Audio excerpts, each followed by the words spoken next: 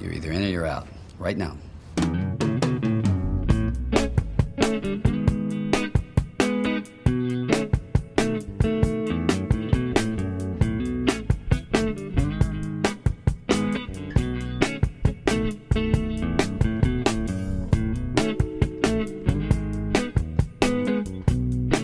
Hello and welcome to And Why Not, the movie podcast and the nerds who haunted themselves. I'm Stuart Moraine, and each episode I'm joined by a guest to talk about a movie they love. For this episode I was joined by the All-Star Superfan podcast co-host Alan Burke to talk about Star Trek VI, The Undiscovered Country, as well as a bit of Superman talk too, because that was bound to happen because we're both massive Superman fans. Anyway, I hope you enjoyed the chat, and as always, keep the conversation going in the comments on our socials, in the And Why Not Facebook group, or wherever you see this episode posted. That's it for now, so with all that out of the way, let's roll the trailer. The Klingon Empire has 50 years of life left to it. To offer Klingons a safe haven within Federation space is suicide. They're animals. Jim, they are dying. And you, Captain Kirk, are to be our first olive branch. Me?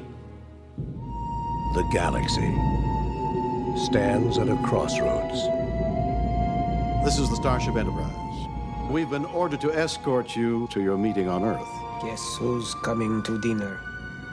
I have so wanted to meet you, Captain. One warrior to another. Right. On the verge of peace. The undiscovered country. The future. On the brink of war. We come in peace, and you blatantly defy that. We haven't fired. According to our databanks we have, I shall blow you out of the stars. Now, the crew of the Starship Enterprise Will not be the instigators of full-scale war on the eve of universal peace. They're coming about. Battle stations. fights not to win battles, Incoming. Signal our surrender. Captain? We surrender! but to end them forever.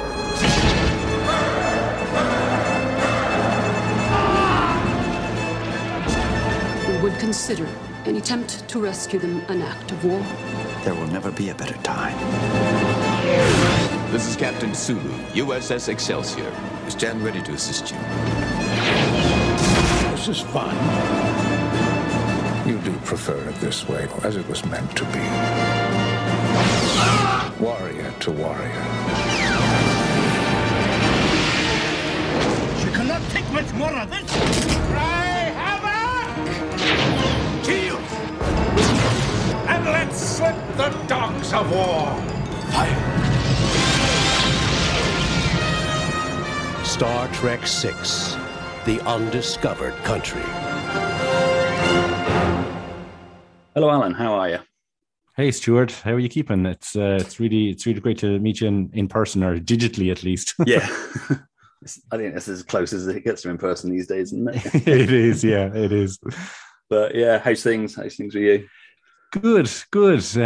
Just, adjusting to life post-COVID, really. The mask mandate ends here in Ireland tomorrow, and getting used to that and getting back out. I went for dinner with the family there this evening with my wife and daughter and that, and it's just nice to get back to some kind of normality. I'm actually having my first night out. I recently got a little bit of an appointment, a promotion kind of at work there recently. We're having a due next Friday to kind of celebrate on that, and just the thought of being in a pub with friends drinking pints, and it's going to be so surreal after, God, I don't think I've been out properly to a pub in 2 years. It's crazy, but yeah, no, life is good, thank God. And with everything that's going on, Ukraine and everything like that, it feels a bit it would seem a bit privileged to complain about the minor things, Yeah, exactly. It's it seems to be we come out of one crisis and somebody just what's going on in the world. world. Yeah, I don't know. But it's look, I'm happy to be here in Ireland, and with my lot, it's everything's going good, thankfully. Yeah, that's it. That's like I've always said. There's a lot of people who've had it a lot worse than me. So yeah. To sort of moan that the last Bond film was delayed by a year and a bit is a bit. I know. I didn't. That's your only problem in life. my biggest problem over the last month has been the fact that I actually didn't make it to the theater to see the last Spider-Man movie. which I still haven't seen, believe it or not. It came at a time when I just couldn't get an hour to myself to do anything other than either work or be at home. So it's when those are your biggest complaints, I have nothing to be complaining about. Yeah, I couldn't get it because just as we were going to go, all the family one by one started coming down with COVID, so we couldn't go out. Yeah. So I just had to go online and mute everything that might potentially talk about. Yeah. I'm looking forward to. I'm hopefully going to see the Matt Reeves Batman movie next week. I'm hoping, as long as my hangover isn't too bad, I'm hoping to go see it. And look, I love those movies. I love comic book movies and stuff. Another Batman movie, yeah, sure, but to be honest, I'd like to see something a bit different now at this point. I suppose, look, I've read all the origin stories in the books and stuff, and year one and all those things, and I kind of think I know what to expect, and I'd like to see something different. I'd like to see things move away from Batman for a little while. But I'm still looking forward to it. I think it looks, from what I've seen, I haven't seen, it hasn't been spoiled from anything, but from what I've seen, it looks very impressive. Yeah, I've deliberately avoided stuff just because certain DC films that I've looked forward to recently have been a bit anticlimactic for me. So I'm deliberately not getting any hopes up for it. Slightly annoyed that now I'm not only am I older than Superman, I'm older than Batman as well. I've reached that age now, and I'm going to be older than the next James Bond probably as well. The moment I realized that Tyler Hoechlin was the first live action Superman to be younger than me was a bit of a little bit of a shock. And I remember thinking to myself, I was like, Jesus, this guy comes to like Dublin Comic Con or something, well, I want to get an autograph off some guy who's like 4 years younger than me and has achieved so much more. But of course, it's when I realized he was the kid from Road to Perdition. That's when it broke for me. I know. I'm liking this guy as Superman, but he looks familiar. It's like, what else? Oh, shit, really? I got a good 10, 15 years on him, I think. Life just moves on. It was an inevitability, I suppose. So we're just at that age. Like what am I now? I'm 37, 38 this October. So, nobody wants a 40-year-old new Superman or new Batman. They all want younger actors and stuff. But still, I'm looking forward to it. I'm looking forward to seeing the film. I'm looking forward to seeing what other kind of things are going. Now that I'm hoping we're past the whole Snyder era of DC movies, I'm hoping that that's behind us. Yeah, I'm looking forward to seeing what's coming. I knew the Restore the Snyderverse thing was going to come once they got the Snyder Cut. You could just tell it was coming. It's like once you gave them that breadcrumb. Yeah, some people have just made it their whole personality is. I mean, he didn't help it. Instead of just putting out what he'd done and tidying that up, he had to put in little snippets to kind of like fish for another job. Yeah. It's fine. There are people that like those films, and there are people that like those films that I'm perfectly fine with. There was also a toxic part of that fandom, but. Yeah, to be honest, I just don't look. You can like, and I know we're going to get into like sci-fi stuff, and this is my first time on a podcast talking about something that is not superhero related. I'm looking forward to that. I did an episode of Always Hold On to the Flash there a few nights ago with Matt Truex and Zach Moore, and that was my first time on a podcast not talking about Superman. So I'm slowly moving away a little bit, but like.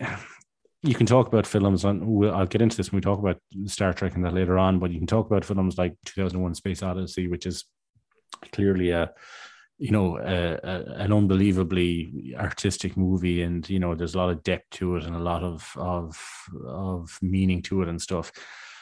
But it bores the shit out of me every time I watch it. And like films can be all those things, but at the end of the day, if I'm not entertained by something, I'm not going to go back to it. And those Snyder movies just didn't entertain me at all. From Man of Steel on, I didn't see the appeal to them. And I love Superman, I love Batman, I love what Marvel has done with their movies over the first 10 years or whatever, and I'd love to see Warner kind of get it right with the DC characters and but I just really don't like those Snyder movies. I find them dull and bleak and just not entertaining. And I've said it before. I think we said it to JM or Mark Wade on our podcast, but I remember like if I can't bring my kid to it, I'm not, and I'm not saying they all have to be kid friendly. I understand. Like Batman 89, Batman 1992, Batman Returns was, fairly adult. Yeah. But like I would bring my kids to see either of those before any of the Zack Snyder movies, I think. Yeah. Maybe Man of Steel. With Batman, it's understandable. Superman, you should be able to take the family to.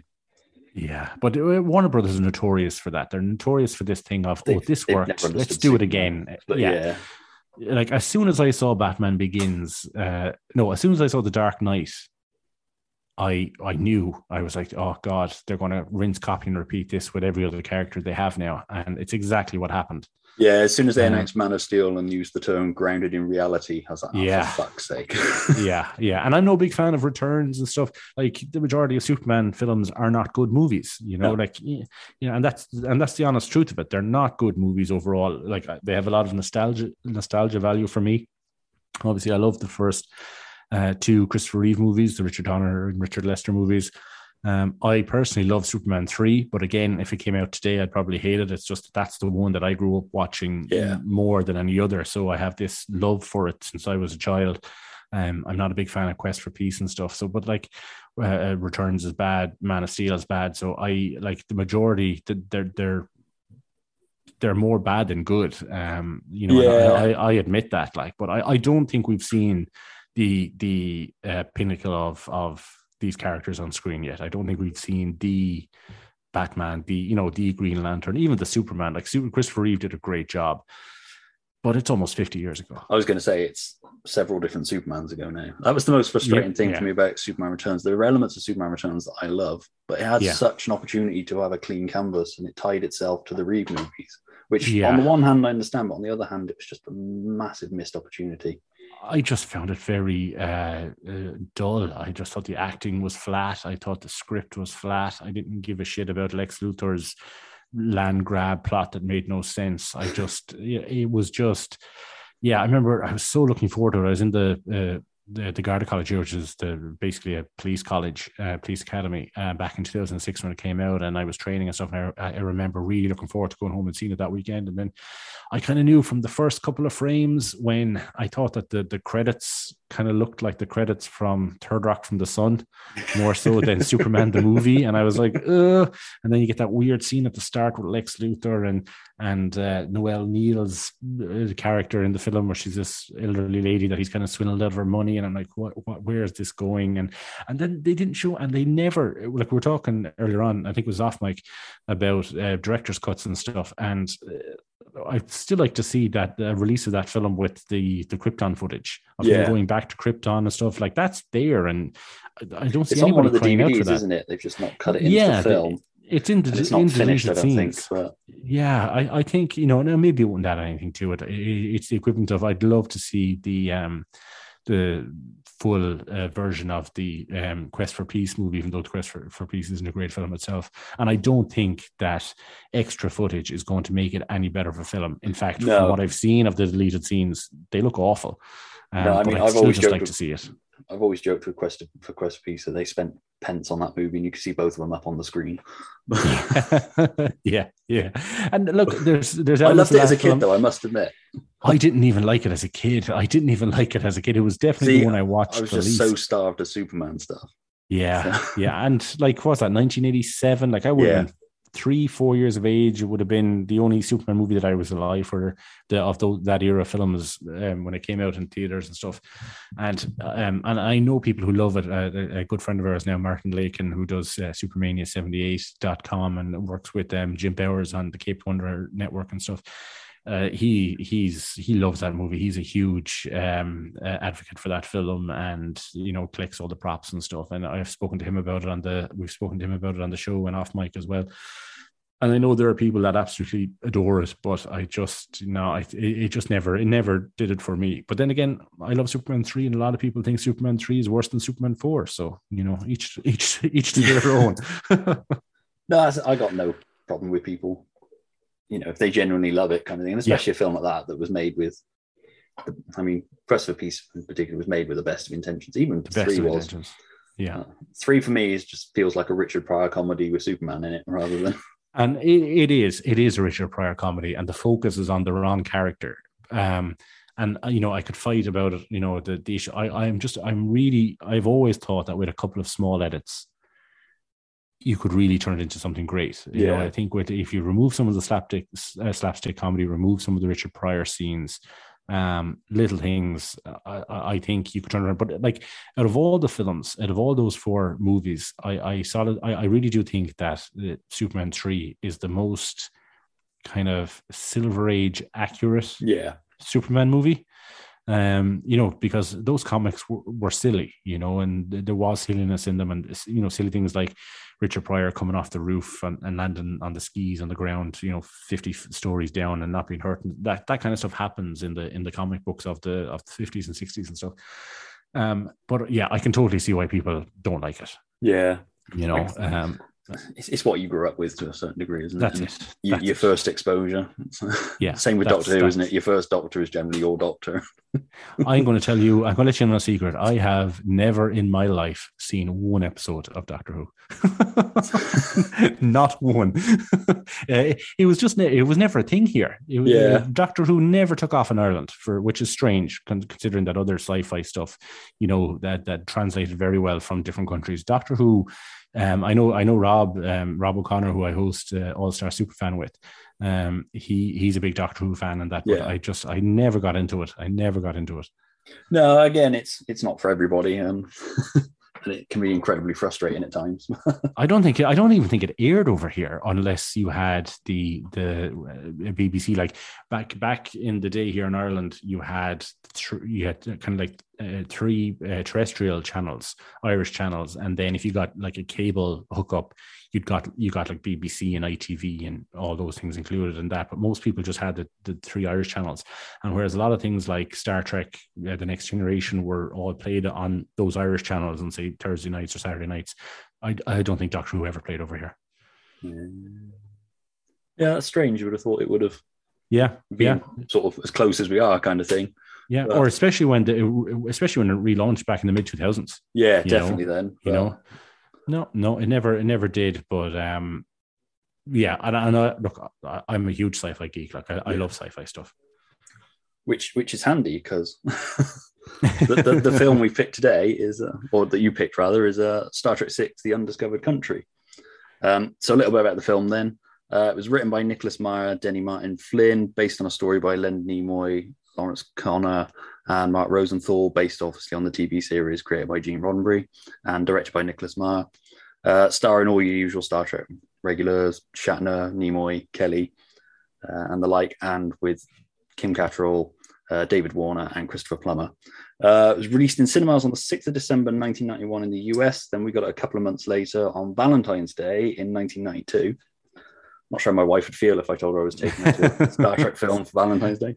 Especially if you brought her to see Star Trek 5. Well, yeah, I don't think she'd have done 6.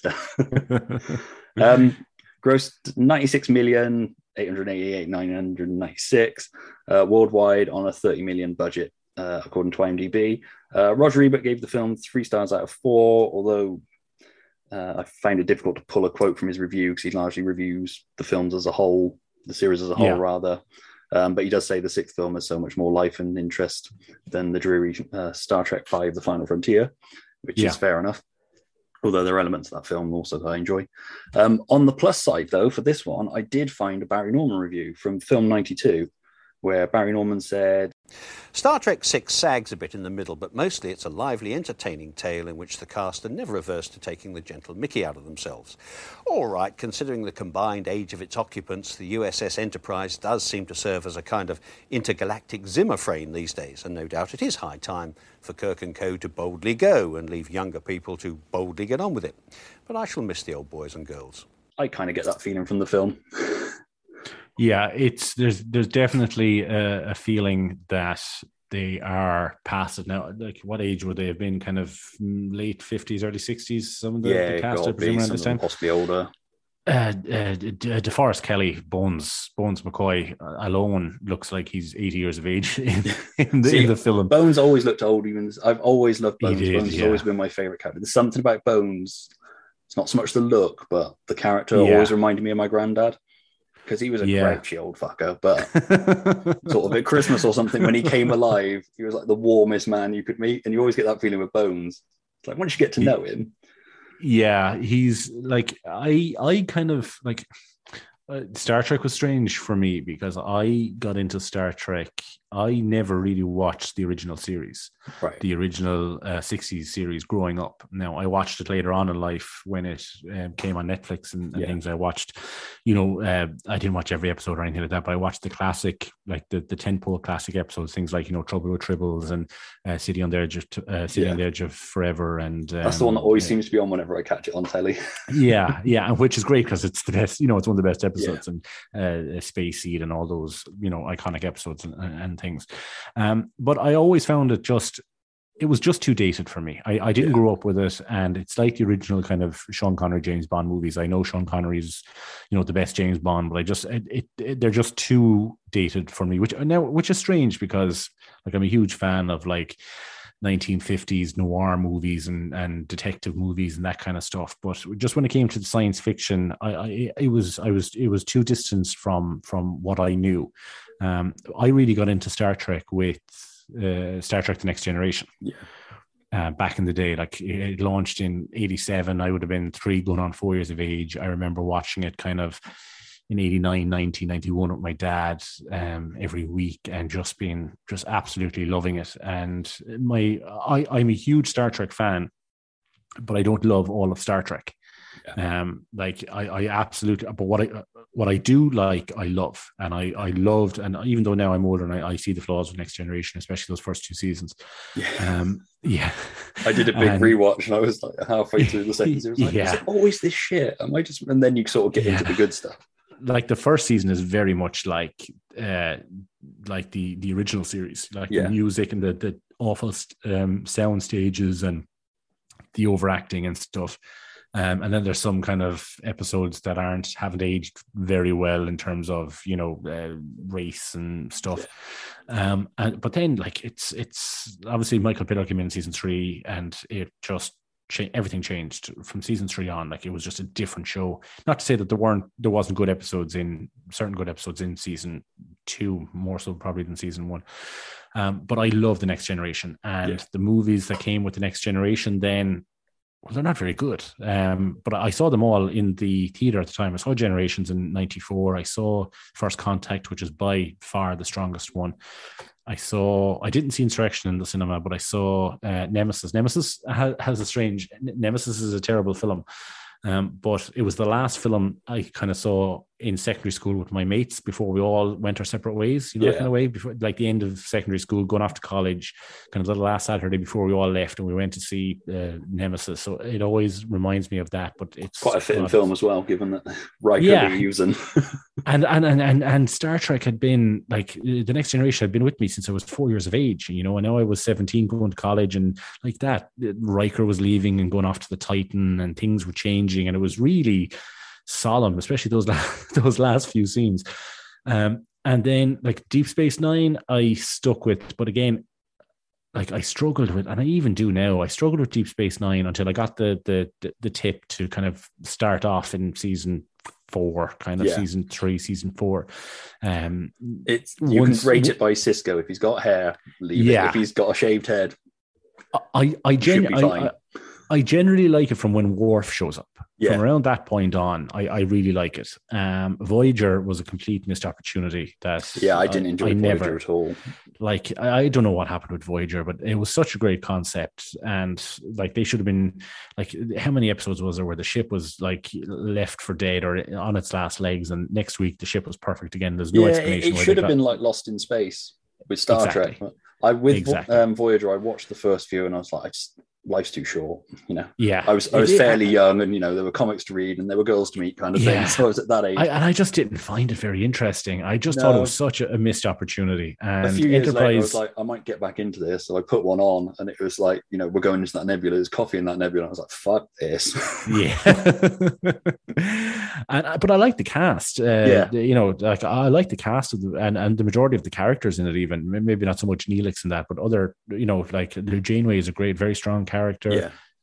Questionable decisions later on in the series, all right, but I enjoyed what they tried to do, but I think they fell well short of the mark of what the show could have been.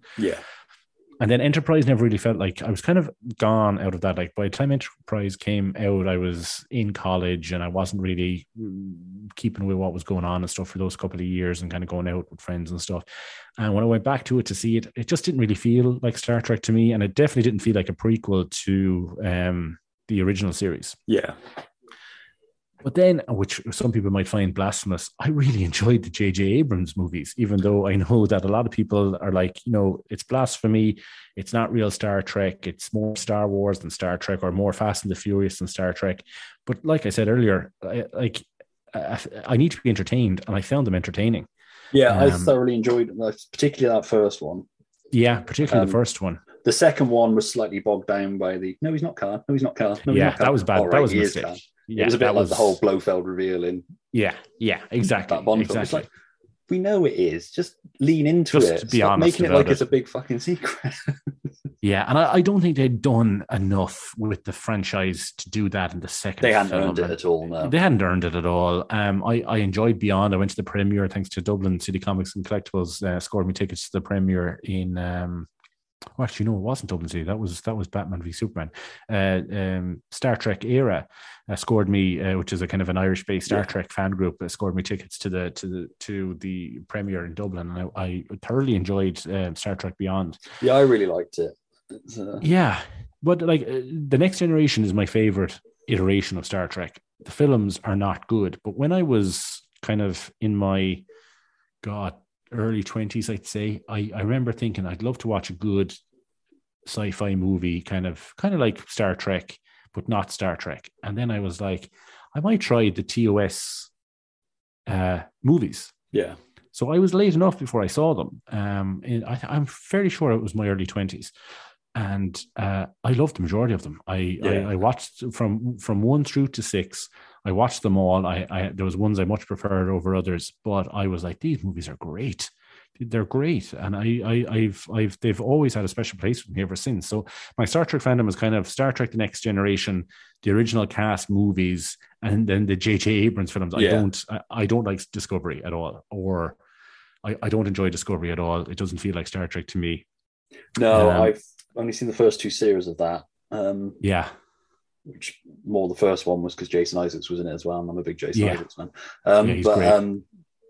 It just felt a little bit too trying to be edgy kind of thing. I just look, and maybe I can't bring myself to watch Picard just because somebody I know absolutely loves Star Trek was disappointed by it, and I was kind of like, if he's disappointed by it, I was disappointed by it. And it's like the thing I said about Enterprise earlier. It just doesn't feel like when shows like Deep Space Nine made such an effort to fit the original series into the canon by like doing that episode where they went back into the episode Trouble with Tribbles. Yeah. I understand. Look, you want to update it and stuff, but there's no way that Discovery happened before the original series. Like, there's no way they're set in the same universe. Yeah. And I don't understand why they just didn't say this is another separate universe. I don't know why they didn't put it in the Kelvin timeline. Exactly. And it's just a continuity is a real thing with me. I like order, and I like knowing the rules of where I am, and things just not being wiped away for the sake of it. Yeah. Which is funny because I'm a huge comic book fan, and that tends to happen. But which is why I love things like Crisis on Infinite Earths, even though it's very bloated and stuff. I love that because the book now, not the CW special, because they're making an effort to go, we're not just saying everything that happened over the last 50 years doesn't count. We're making it count, but we're saying that we're starting fresh, or that this is a different iteration, or this is changing. And we're respecting what came before. And I just don't think Discovery respects what came before. And Picard just didn't feel like Picard at all, to be honest with me. It didn't feel like it was just episodes of just people berating him and telling him he was stupid. And I don't understand what the story is with the swearing. Like I said earlier, like and again, I'm not a prude by any means, but and I don't think that Gene Roddenberry is this great bird in the sky that everybody thinks he is. I think that he came up with this concept for a show back in the 60s, and then when he came back to it kind of in the movies in the 80s, he added more, or in his own mind there was more meaning to it, or he added more depth to it than he ever intended it to be. But like, I think he'd be turning in his grave with the fuck this and fuck that. And like, I watched it with my father, like the TNG. I used to love sitting down with my dad watching them every week, and like I wouldn't sit down with my daughter watching Discovery and swearing and that kind of stuff. That's not what Star Trek is. It just doesn't belong in Star Trek. No, it'd be like if suddenly Superman was like effing in. Yeah, I mean, I swear a lot. Again, I'm not a prude for swearing, like, but it doesn't feel right. It'd be like Bugs Bunny dropping an F-bomb. Exactly. And I know there's that scene in Generations that's done for comedy, but it works. Is that scene where Brent Spiner goes, "Oh shit," as the saucer is plowing into the planet. And like I said, I love Star Trek 6, and Gene Roddenberry hated Star Trek 6. Yeah. So, like, I'm not saying that his word is gospel, but I just think it just doesn't feel like Star Trek to me. But I love the movies. I love those original movies. 6 is my favorite. I was going to say why 6, because generally in the canon it's Wrath of Khan or First Contact of the two, held in higher sort of regard of the 10 original films. I was thinking about this when you asked me to come on, and I don't really have a straight answer for it. The motion picture, again, like I said earlier, it's like 2001: A Space Odyssey. That's the one I struggle with the most. Yeah, and I think it's the one that most people struggle with the most, and then I think it's the one that most people pretend they like the most. I think, Kevin Smith sort of summed it up best, where it's like they were so impressed with what they could finally do that you get 10 minutes of them approaching the Enterprise, like, it's like, we'll get it from this angle, this angle, and this angle. And I don't even mind that, but later on, it gets very psychedelic, and like that scene where Spock and them and they're going into the anomaly, and that it goes on for 15 minutes, and it's beautiful, and it's amazing what they could do. But I'm bored. Every time I watch it, I'm bored. It feels very much like the launch for a TV show, which it turned out it was. It was they distilled what was going to be the Star Trek sequel series into a movie, and it very much feels like that. It's kind of, in hindsight, it's kind of got this reputation of being, the artistic Star Trek movie and the highbrow Star Trek movie. But I think if most people were honest with themselves, it's Star Trek for wankers. It's a boring film with a boring concept, and there's no villain in it really, and it's just dull. It is. It's dull. It's flat. It's dull. It's lacking color or character. It's just the story is. It doesn't really go anywhere. It's really, and I could see why it didn't do well at the time. And then Wrath of 2 comes along, and Wrath of 2 is basically a submarine movie in space. Yeah. And I love everything about it. I saw it. I went with Rob, actually, before we even started All Star Superfan. We went to the live screening of William Shatner in attendance. Yeah, nice. And went and saw it in the Bordgosh Energy Theatre here in I think that's where it was, wasn't it? Yeah, it was in Dublin. And he did a Q&A, which was very funny because Shatner. He's exactly the kind of guy that everybody says he is.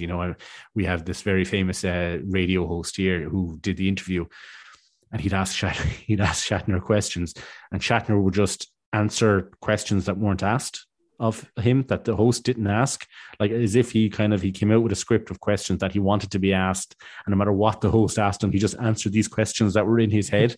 And like the host was very, Tom Dunn is his name. He's a very famous musician and radio DJ here.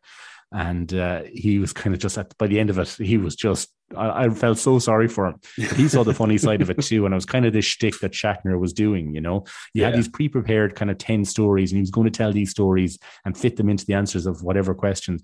But I saw it in the theater, and God, it holds up great. Wrath of Khan is such a great film. And then 3 isn't great. 4 is okay. 5, again, there's things I like about 5. I don't think it deserves the hate that it gets. No, like I say, there were elements of that film. Wrath of Khan for me, because I saw it, I must have been 5 or 6 maybe. I'm terrified ever since of things going in my ear. That film scared the shit out of me as a kid. Because, as a child, you don't quite piece together everything that's going on. I love it as an adult, but... Yeah. Earwigs and stuff. Yeah. Because for me, growing up, Saturday nights were your dad would go to the video shop, and you either come back with a Star Wars film you've seen a million times, or the new Star Trek film that was out, or a James Bond or something like that. Or it's funny you should say that, because I literally just remembered this. The first ever time I saw Star Trek 2, The Wrath of Khan. Do you remember what the VHS cover looked like? It was it's kind of this yellowy red cover, and there's a big picture of Khan standing there, and he's all muscly and stuff. And I went to the local video shop with my cousin and my grandmother. I literally just remember this. And we went in and I wanted to rent the 1987 Masters of the Universe movie.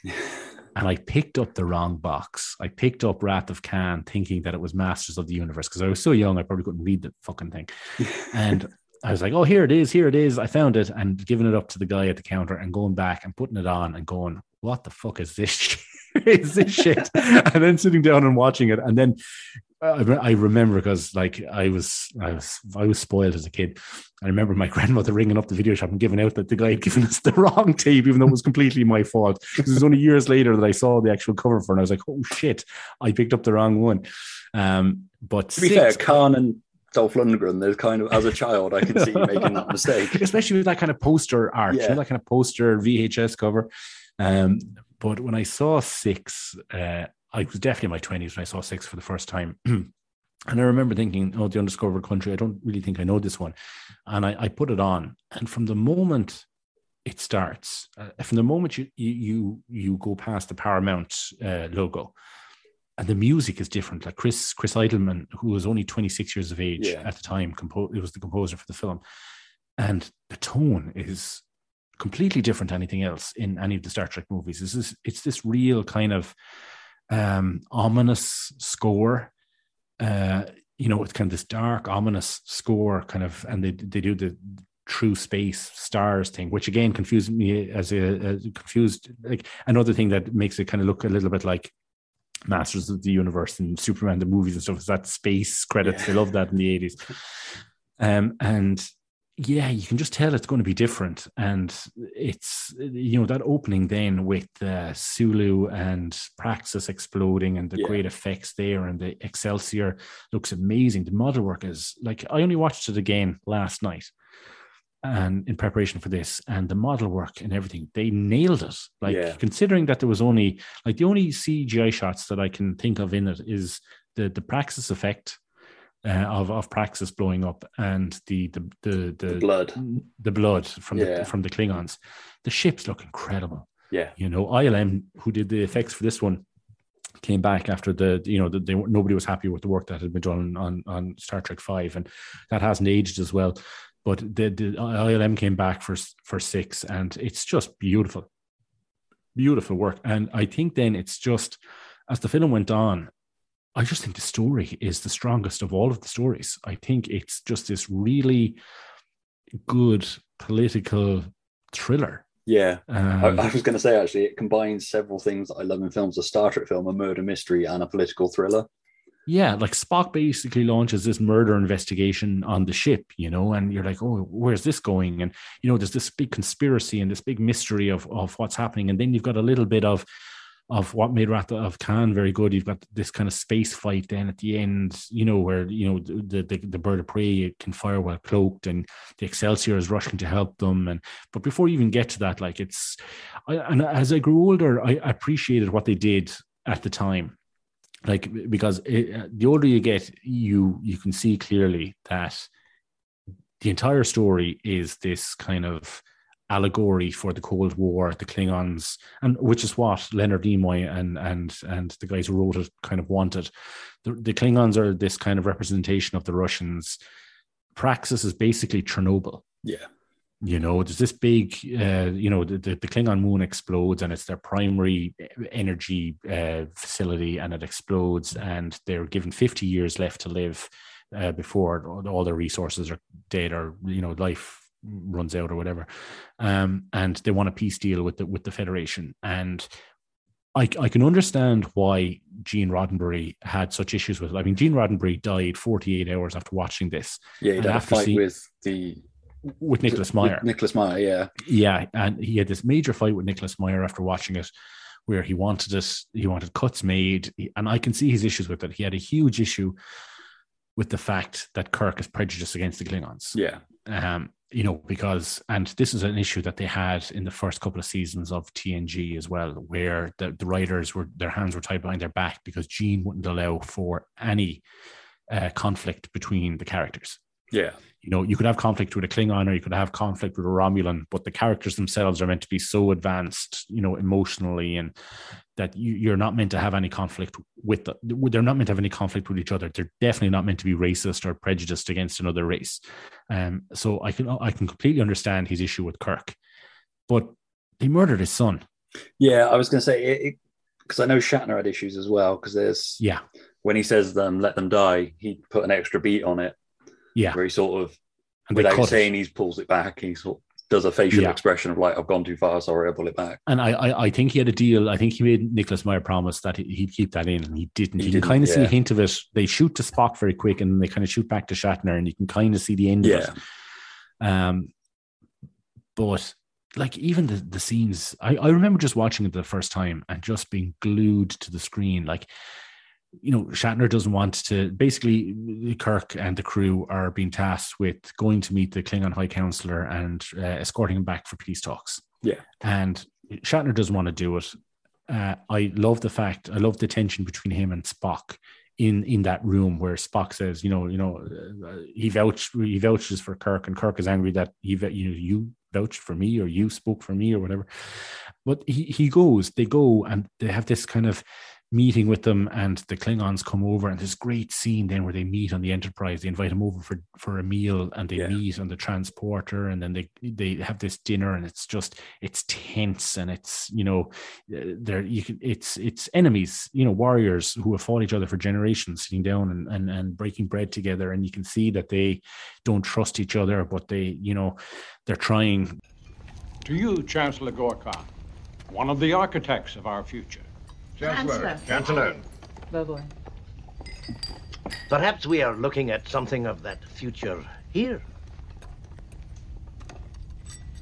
Tell me, Captain Kirk, would you be willing to give up Starfleet?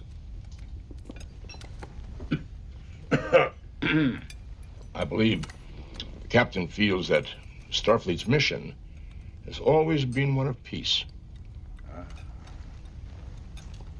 Far be it for me to dispute my first officer, but Starfleet has always been No, Captain, there's no need to mince words. In space, all warriors are cold warriors. General, are you fond of Shakespeare? We do believe all planets have a sovereign claim to inalienable human rights. Inalien. If you could only hear yourselves. Human rights. Why, the very name is racist. The Federation is no more than a Homo sapiens only club. Present company accepted, of course. In any case, we know where this is leading. The annihilation of our culture. That's not true. No. No. To be or not to be? That is the question which preoccupies our people, Captain Kirk. We need breathing room. Earth, Hitler, 1938. I beg your pardon?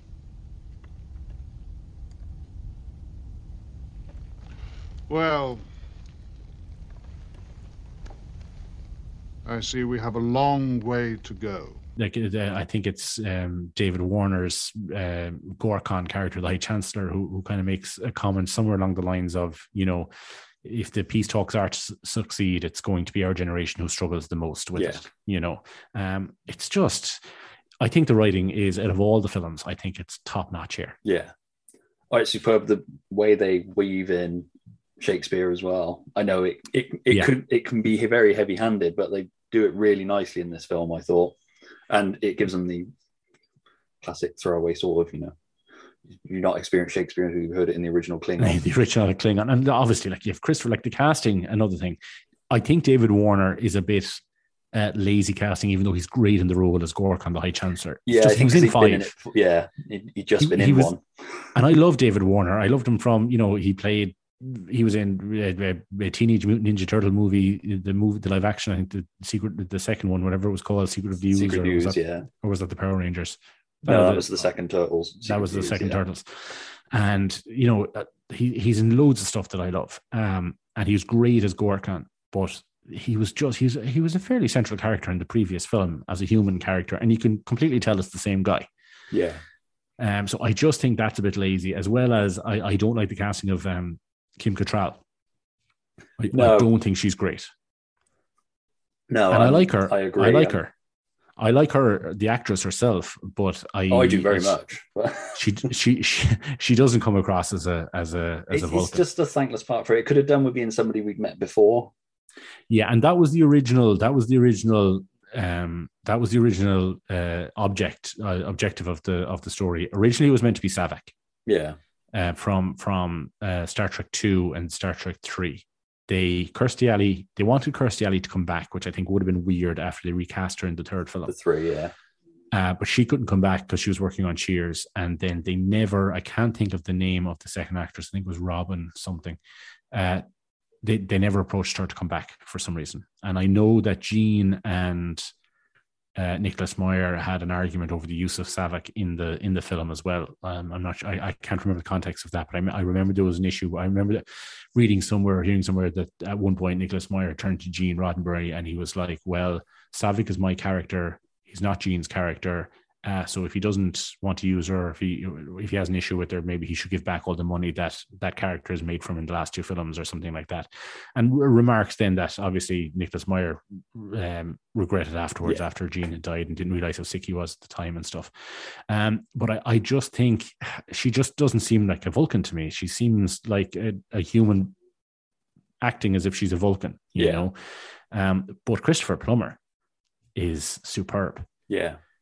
And like you were saying there about the Shakespeare and stuff, having Christopher Plummer, like he's a Shakespearean trained theater actor. Like, you know, when he reads those lines, and you can tell that he had a lot of fun with it. Yeah, you can tell that he was like he hams it up, but he hams it up in a great way. And you know, with a different actor playing a Klingon who knows Shakespeare, it could have come across really stupid, and it doesn't. It's so good. I think it's so good. Yeah. No, I completely agree. I think it's on the DVD or the Blu-ray. That Christopher Plummer said he enjoyed it so much he wanted to work with Nicholas Meyer again, but obviously sadly never got the chance. But but he had so much fun doing it, and he looks great as well. He looks great, and I think that was an issue that he had. I remember reading somewhere that he'd had an issue. He originally turned down the part because he did not want a situation where he had to sit in a chair for 4 hours every day getting done with makeup for a role. And they kind of came to him with this deal that they would use lesser makeup on him, which you can see his forehead ridges aren't as prominent, but he works. It works perfectly. General Chang, he's a great character. Yeah, because I always thought David Warner looked a little bit weird as a Klingon. Yeah, sort of just not him personally, but just sort of the makeup they put on him looks a bit. Yeah. But it's so good, and like you're watching it and you're wondering where this is going. There's a great scene where after the meal, like this tense meal finishes, and then they beam the Klingons back to the Bird of Prey, and the crew just their soldiers slouch in the transporter room, and they unbutton their uniforms and stuff, and you can just see the kind of the tension kind of slipping away from them of the pretense. I just think the writing is so good, you know, and like little things like I personally like the fact that Kirk has grown resentful and hateful towards the Klingons. He's been fighting them for 30 years. You naturally would, wouldn't you? Yeah, 100%. Like they're not. It's only a couple of hundred years in the future. You're not talking 5,000 years in the future. It's a couple of hundred years in the future. You know, like that line he says where he's arguing with Spock, and Spock is like, you know, Kirk is like, oh, you know, they're animals. Don't trust them. You know, don't trust them. And Spock turns around and he's like, they're dying. And Kirk shouts, let them die. Like that line we were talking about earlier on. It's so powerful. And I love his delivery of that line. Because it's sort so of whispered at the same time. There's like a real raspy venom to it. Yeah. Yeah. And what I like about his portrayal here, and look, you can take Shatner. We've all heard the stories about the ego and you know the fact that the crew hate the rest of the cast didn't like him. He fell out with Leonard Nimoy before Nimoy died. He fell out with George Takei numerous times. Now whose fault that is? You know, a lot of that is, I think George should grow up as well. But like there's a lot of issues. Chekhov, Walter Koenig had a lot of issues, and I met Walter Koenig a couple of years ago. I actually got Walter Koenig to sign an original Star Trek 6 poster for me. Nice. that again I have in storage, and I'm going to hopefully bring in the new house because I love that poster. There's two posters for this movie. There's the one where the Enterprise is kind of speeding away and they have it's a Klingon face, isn't it? Yeah. Yeah, it's not the diagonal line one. It's the diagonal line one. I love that poster, and I got Walter to sign it. But like he was honest enough, and like he just said he was a dick. He was just very hard to work with. I can imagine. Yeah, Shatner. Like, there's a lot of people. This is why I tend not to be that interested in digging into. Yeah, I mean, it's nothing more heartbreaking than having followed Dean Cain on Twitter. Oh, I know. And like I've met Dean a few times, and he's an absolute gentleman in person. But yeah, like it gets to the point where you have to be like, right, shut up now. Yeah. But where Shatner's ego is on full display in Star Trek V. He's the director of that movie. He wanted to direct it after Nimoy had gotten a shot with 3 to direct, because Nimoy basically blackmailed the studio that he'd only come back after Spock had been killed in 2 if he was to direct it. So he kind of held a gun to their heads, and they allowed him to direct it. And he didn't do a fantastic job of it. And then Shatner, because Nimoy had directed, he wanted to direct as well. Yeah. I think, did Nimoy direct 4 too? I think he did, yeah. He did. He did a much better job with 4 than he did with 3. And then Shatner wanted to go, and like that opening scene of 5 where he's like, 20 pounds overweight and he's climbing the mountain single-handedly like Tom Cruise and Mission Impossible 2, But see, there's no 5's the one I remember the most, because I think that's the one that I was always on TV, or that my dad seemed to come back with, because growing up, it was whatever Star Trek film my dad picked up. Weirdly, it was never 1 or 2. Yeah. It was always like 3, 4, or 5. He'd always come back with one of those as a rule. Yeah. And I think 5 was the one we saw the most. I think because although it's quite heavy as a kid, you remember the funnier stuff. So like Scotty walking into the beam after saying he knows the ship by the back of his hand, or that mountain climbing scene, or them sitting around the camp. I love that scene of them sitting around the campfire. There are there are very good scenes in that movie. There are things that I enjoy, and I do think, like I said earlier on, I think it's hated a lot more. It gets more hate than it deserves, and that's definitely. It's I think because 3 and particularly 4 are sort of held as in such high regard. Which I really enjoy 4 as well. 4 is a lot of fun. 4 is just a lot of fun.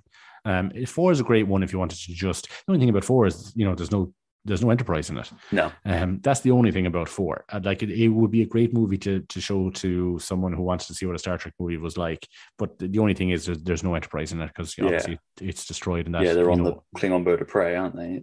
They're on for the whole thing until the very end.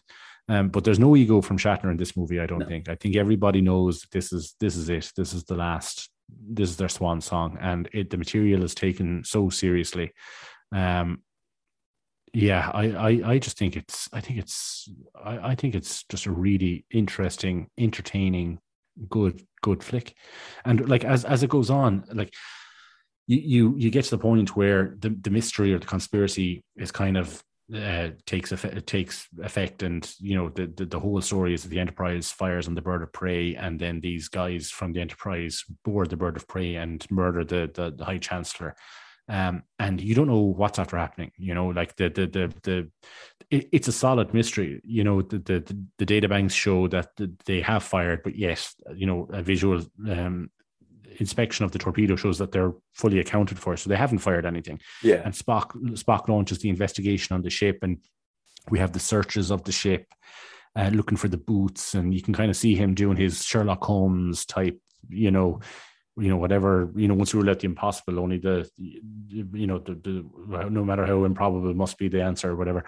And I just love it. I think it's great. Kirk, you have the stand down. Kirk immediately surrenders, which is a very risky move. The Chang could have just blown him out of the sky, and him and Bones transport over, and Bones does his best. This is a scene where I think it really shows DeForest Kelly's age as well. Is that there's a scene where they're basically doing like CPR on Chang, and Bones gets up and he's hitting him on the chest, and I always think he looks like he's 85 years of age when he's hitting him on the chest. There's a couple of bits with DeForest Kelly where it's like, how can we sort of get him out of this, because he won't be able to do that. So like when you've got the two Kirks, it's like there's no reason for him to lean in towards the shapeshifter to get a closer look. It's just they needed a reason to take him out so he wasn't in the fight. Yeah, naturally, this is it. Like Kirk's fighting a fake Kirk, Yeah, because McCoy would get involved, but age-wise, I don't know how old they all were, but like he was definitely one of the older ones. He is definitely one of the oldest ones, and I'd say by a significant enough margin as well. But like I like the whole question of the film. You know, what happens to warriors when the war ends, and it kind of comes back in that Star Trek Beyond movie as well, when that Idris Elba character, you know, he struggles when the Federation goes from being a military organization into this exploring entity, and he has to sit down and break bread with these people who he was fighting with, and he struggles with that. And I think I just think it's a really interesting question, you know. What happens when the world changes and you're the dinosaur and the younger generations are moving on, and within, you know, a couple of decades you're going to have Klingons on Federation ships and all that kind of stuff, and how do you get past that? I just think it's, of all the Star Trek films, I think it asks some of the most interesting questions. Yeah, I mean, it's definitely my favorite of the original Crew 6. Oh, is it? Yeah. Brilliant. I've always loved First Contact. Ironically, the only one of the Next Generation ones I didn't see at the cinema. But yeah, First Contact was my favorite for a long time, but it swings between those two depending on my mood. But like I said, I love this one because I love the murder mystery. I just love smart people smartly figuring things out. Which is what Star Trek should always be. Yeah. The best Star Trek is that. It's intellect over... That was an issue I had with the TNG movies, is that Patrick Stewart kind of got a little bit like that. He got a little bit of ego, and he kind of wanted to be John McClane on the Enterprise in First Contact. And First Contact is a great movie, don't get me wrong, but it's a stone cold action movie. You know, that's what it is. It's kind of a almost action horror movie. It's probably why I enjoyed it more growing up, because sort of it came out when I was 15, 16, so sort of peak action movie fan kind of age. And like I say, this one, I put it again. It's like the Jack Ryan films. I like the Jack Ryan films where he's a smart guy figuring shit out. I don't like the ones where they try to make him Jason Bourne. It's like, 'cause that's not Jack Ryan. I totally get that. I completely agree with you. And but saying that again, the other side of it is, even though it's a very smart movie and they're all very, very smart characters, there's things that don't make sense. Like the fact that I remember watching it last night, and I was thinking when Bones is trying to save the Gorkon, the High Chancellor, after he's been assassinated, and he's like, I don't even know that he's anatomy. Yeah, and I was like, how the hell does the chief medical officer on the Federation flagship not know the anatomy of their number one adversary? That's it. It's that I watched the Oliver Harper retrospective on YouTube again. Oh yeah, today, and he's got the same sort of issues as that. Uhura really should know Klingon. It's like you think that's again because it's their number one enemy. You think one of the key things she should know is Klingon. They fixed that in the 2009 film where she's the only one who could, you know, pick up not only Klingon but the different dialects of Klingon and stuff. But I think that what upsets me about that one, that was flagged on the set on the day. Yeah, like Nichelle Nichols flagged it, didn't she? She flagged it. Now I've met Nichelle and she's a lovely lady. And I met her a couple of years ago, and I know she's not very well at the moment and stuff, but she flagged it. She was like, she's the communications officer again on the flagship of a Federation starship. She should know how to speak Klingon, not have to go through a book or a dictionary or whatever you want. What I don't know what the word I'm looking for. What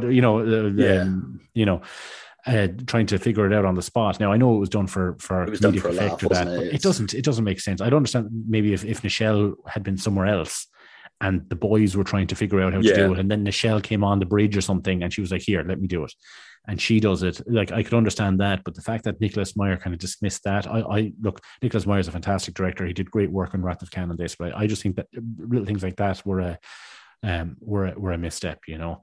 I mean, they're generally things, if you're watching it as a casual fan, that doesn't really bother. I know certainly it never really bothered me the first few times watching it.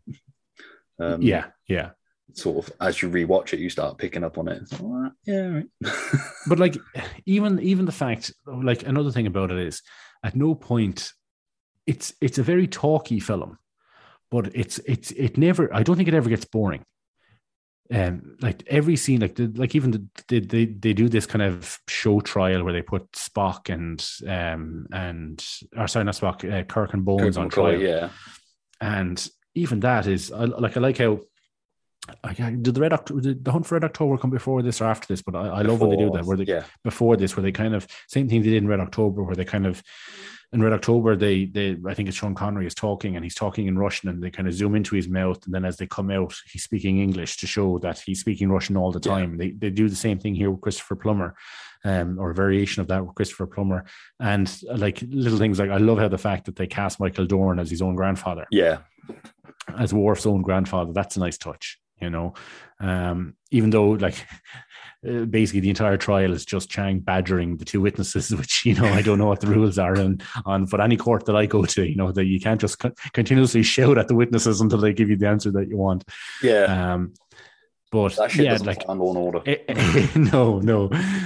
But like I like how Chang uses Kirk's history of disobeying orders against him, and how, as he highlights the fact that, and what gets Kirk in the end is the fact that he highlights that as a captain, he's fully responsible for the conduct of his crew. So if two of his crew went onto the ship and killed the High Chancellor, even without his knowledge, he's responsible, and Kirk has to admit that. Yeah, like that's all great. That's it's just highly entertaining. You're never bored. The only time I think that it kind of slows down that little bit was when they actually go to Rura Penthe, the prison Connolly. Yeah, on the ice planet. I think it kind of starts getting a little bit slow there. I think that's the sags that Barry Norman mentioned.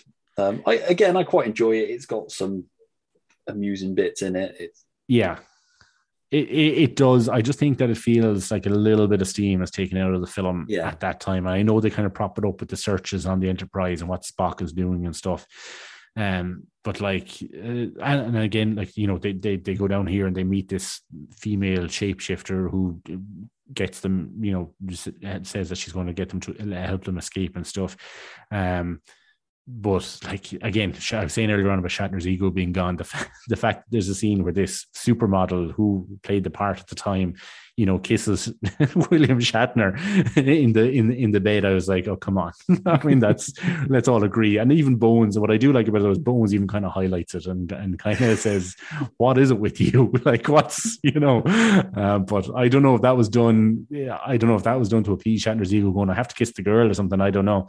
But it felt a little bit like, a Kirk's greatest hits kind of, we send it highlight all the. it kind of feels like those later Roger Moore James Bond movies, like A View to a Kill, where that girl, I can't think of her name, the girl from the 70s show, Tanya Roberts, where Tanya Roberts is all over him, and like even Roger Moore was uncomfortable with that at the time because his mother was her mother was younger than him at the time. Yeah, and she Tanya Roberts had told her that her mum was a big fan of him. Yeah, like, and that's what it kind of feels like. It kind of feels like she's kissing her uncle or something. Here. It's just but then again, like I was saying earlier on, that there's two CGI effects. There's Praxis and there's the blood, but and the blood hasn't aged as well. No, the blood's really. Yeah, it hasn't aged. Like, and I understand why they made it that kind of pinkish colors because if it had been red, it would have been a higher rating, 15 certificate. Yeah, but I completely forgot. Possibly, but 12, yeah, they want to get in the younger, which I completely understand. I just think that the CGI of it was just a little bit unnecessary. But you kind of let it slip because you're like, I don't know what Klingon blood would look like in 0 degrees. So I just for some reason I presume it would be green or I don't know. But even in the scenes when they're working on Gorkon and it's on the floor and stuff, it just looks like some kind of candy floss liquid or something. It looks very childish or something. Yeah, a bit like Gunge from a kid's show. yeah, that's exactly what it looks like. And I like that, but I do like when they're working on the High Chancellor and he's died and you can kind of see it bubbling up out of him, whatever way they kind of had it, set up. But I completely forgot about the effects for the shapeshifter. Yeah, the prisoner. Are phenomenal. They did a great job with those. Yeah, they sort of mastered what they've done in Willow, haven't they? And yeah, they're very similar to exactly. I never even thought of Willow. I was thinking more like the Michael Jackson video, that black or white video, or like T2. Yeah, because T2 was the same year, wasn't it? Yeah, 91, So. So like I like that would that aged very well, I thought. And like they have that scene then where Kirk kind of fights Kirk, and even that looked, good. Like, it's obviously just split screen or whatever. Yeah. But then it's revealed that they just that the whole escape was a ploy to kill them, basically, to make sure that they were killed, and the Enterprise comes and beams them up just in time, as always. I love that bit. I love such a great gag. I love it where Chekhov goes, "Do you want to go back?" And Bo's like, "No," and then Kurt's like, "It's cold." Because the prison guard was just about to do the classic James Bond thing of revealing everything, and they beam him up right just at the last minute, and Kirk or Spock is perplexed at why he's getting shit from Kirk after just saving his life, and then like you get into the reveal that the Savick, I can't even remember her name, to be honest, but the Savick style character, the Kim Cattrall character was Valeris, isn't it? Valeris, yeah. Was behind. That's how memorable she is. Yeah. And again, nothing against Kim Cattrall. 100%. I just think she was cast as the wrong character. I think even if they had just cast her as a human, she would have been fine. Yeah. It's just she's not a Klingon. But then again, I didn't think Kirstie Alley was a fantastic Klingon either. She was okay, but yeah, it's the reveal that she's part of the conspiracy, that she murdered the two assassins, and that she's behind it, and she's involved with Chang and certain other people in the Federation and in the Vulcan High Council and stuff. It's just and that final scene then, the race to get to Kittimer to stop a second assassination on the president of the Federation, and you've got that kind of repeat of the space battle with Khan, and in Khan it's obviously in the nebula and they can't see anything, but here the bird of prey is cloaked and can fire, and it keeps firing on them, and there's a great shot of a torpedo going up through the saucer section of the Enterprise, which is brilliant. And Sulu then turns up and he gets involved in the Excelsior, and the Excelsior looks great in this. I love that bit where it's like, if we go any faster, it'll tear it apart, then tear the ship apart. Sulu's great as a captain. I'd love to have seen a series with Sulu as a captain. And I love that later on that they go back to it. Did you ever see that episode of Voyager where they go back to it? I can't think of the name of it. I did, no. There's an episode of Voyager. Now, don't ask me for the context of it, and I'm sure any Trekkies or Trekkers or anybody who's listening will be shouting at the AirPods or their laptop, wherever they're listening to it. There's an episode of Voyager where Janeway and another character, maybe Tuvok, go back to that scene. I think it's revealed that Tuvok was on the bridge at the time, and Janeway goes back into Tuvok's memories or something, and she's there at the time on the Excelsior bridge when the Praxis explodes.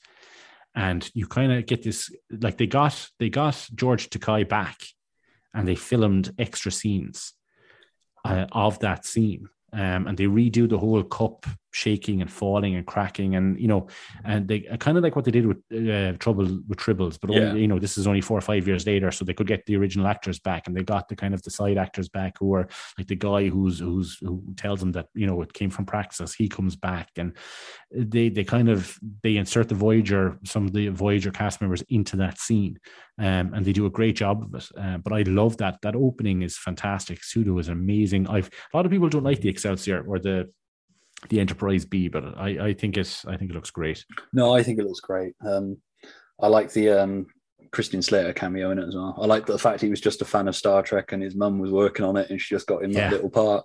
A bit like in Nemesis, you get the Bryan Singer bit, which the Bryan Singer.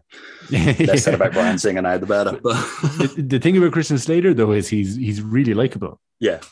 So he's like, that could have been very flat. Like that's clearly a scene that was just written for him. Yeah. But it works. It's pretty much a scene that could be cut if they had to lose it. It's not there's nothing there. So it's basically there's nothing like there. Wesley Crusher's scene in Nemesis. Yeah, exactly. It's just the Federation the Federation Council wanting to know where the Enterprise is, and even though they know, Sulu telling Christian Slater, tell him that we don't know where it is, and Christian Slater doesn't really understand. And I think did I read somewhere that he never cashed? He got paid like $700 or $800 for that role, and he never cashed the check. He has it framed in his house. He's got it framed. Yeah. That's like that's the shit I like. That's the cameos you don't mind when it is a guy who just genuinely loves the thing and he wants to be in it, not just a guy who's like, this would be good for my career. Because I mean, again, at that point, Christian Slater didn't need it. No. But again, just enjoyable. Like there's another scene then where when they discover that Kim Cattrall, I'm just going to call her Kim Cattrall now. When they discover that Kim Cattrall is involved in the conspiracy, which is kind of obvious, I suppose, if you're really paying attention to the fact that they have his captain's log in the trial, and we know that never clocked with me either. I just assumed they got access to his logs, kind of thing. It never clocked with me before, but watching it last night, I think Kirk realizes at the time, that she's involved, because as soon as he's back on the ship, he's like, I need to talk to you about something, or I have an idea about what we should do here. He knows it's her, and he sets her up then by the two assassins have been killed, and he sets her up by announcing, that they want staff to take, which she's, for someone who's so smart, she's very stupid, like that they announce that they're taking 2 statements off them, and she goes into the room thinking that she'll just be able to shoot them and get away with it. And obviously it's Kirk and Spock in there. But there's a scene on the bridge where they're interrogating her, and she won't reveal the identities of the co-conspirators. And Spock does this kind of forced mind meld on her. And he starts off with the one hand, and then he uses the two hands on her face. And she starts screaming, and it's dark. It's kind of like an assault. It's almost like he's hitting her or something. Like an interrogation where he started torturing her to get the information out. But again, I imagine maybe that Gene Roddenberry might have had an issue with that scene as well. But I like it. I think it's, they have, to be fair, he's trying to find out where the location of the peace talks is. And as soon as they figure out that she doesn't, it only takes him 2 seconds to ask Sulu on the view screen, and he knows exactly where it is. So, it was completely unnecessary, which I find a bit funny. 5 seconds later, like, hey, Sulu, where is it? Oh, it's on Kittimer. But yeah, it's I love the final battle. I love the fact. The only thing is, when I was watching it, the way I remembered it was that the Enterprise took 3 or 4 hits, and the Excelsior took 3 or 4 hits. But how they find the bird of prey is Spock. Is it Spock or Uhura who come up with the idea? I think it's Uhura who comes up with the idea of basically targeting their tailpipe, essentially, that while they're on impulse power, that certain emissions they can detect using whatever equipment they happen to have on for their mission, for their gaseous exploration mission or whatever. And they pinpoint where this gas is coming out of the ship. They lock on, they adjust the torpedo, and they fire it at it, and you can see the torpedo kind of going in different directions, and you can see Chang kind of going, oh shit, and he stands up out of his chair and it hits him. I remember that because it was something that used to bug me, was that the Enterprise gets hit 3 or 4 times, that the Excelsior gets hit 3 or 4 times, but then that the bird of prey only gets hit once and is blown out of the sky. Like technically, and I know the Enterprise and the Excelsior had shields up at the start, but the shields on the Enterprise definitely fail, because that's why that one torpedo goes up through the saucer section and causes unbelievable damage. But I must have completely misremembered it, because then you have this line from Sulu going, target everything on that explosion and fire, and they just fucking bombard it with torpedoes. And I completely didn't remember that at all. I was like, oh, that makes more sense. They absolutely annihilated it with torpedoes afterwards. I think because that initial impact is where you see Chang die. And I think... yes. Maybe that's why I associated it with... Yeah, I think if you then saw Chang again just before all of Sulu's missiles torpedoes hit it. Yeah. But I love that. And I love that it's Sulu again. Sulu is very commanding on the bridge, more so than I ever thought he would be. Like you said that line earlier on, and he was like, well, then tear it up, and he's just like, fire everything on it. And earlier on in the film, that fire from Kirk, is equal in its epicness as the one from Best of Both Worlds Part 1, where Riker says fire on the Borg cube that Picard is on. But yeah, it's the right amount of humor. It's like that, the great line when Spock is Spock and Bones are up in the torpedo tube and they're working on the torpedo, and Chang is blathering on about fucking, Shakespeare quotes, and out of nowhere, Spock just goes, "I'd give real money if he'd shut up." I am constant as the northern star. I'd give real money if he'd shut up. Plate, please. Plate. And assimilation will consume. We've got a heartbeat. The Klingon Empire, the ecological... Key, please. Key. Where's that damn torpedo? It's ready, Jim. Lock and load. Fire.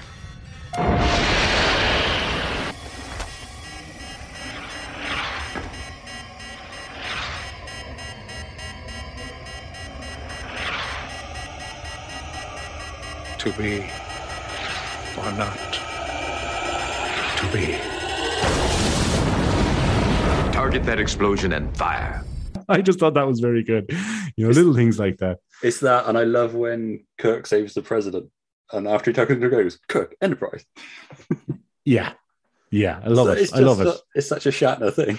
It is such a Shatner thing, like this last minute, he like that. He saves the president. Everybody saves the day, and it kind of reminds me of that end of. He gives a speech. It reminds me of Rocky IV. When Rocky Balboa gives that speech that brings the Russians and the Americans together forever, and then Shatner kind of does the same thing, But then you've got this unbelievably poignant final scene, which, like, I'm even going to well up a little bit now talking about it, because I welled up last night. I'm like, don't fucking well up on the podcast when you're talking about it. But they go back to the ship and they have this normal kind of, that's, another job well done or another successful mission or whatever. And, they're like, what's our course, Captain, or whatever. And then Uhura gets the message that from Starfleet that they're to return to space dock immediately for the Enterprise to be decommissioned. And they have this look on their face. And I love the way Nicholas Meyer handled it, because you can see that they're all very deflated. And then Spock goes, if I was human, I'd tell them something like, go to hell. And there's this great line where Kirk basically decides to take her out for one last spin around the galaxy or whatever. And they end with that, that final line of, what is the second start? What's the course? Second start to the right and straight until morning.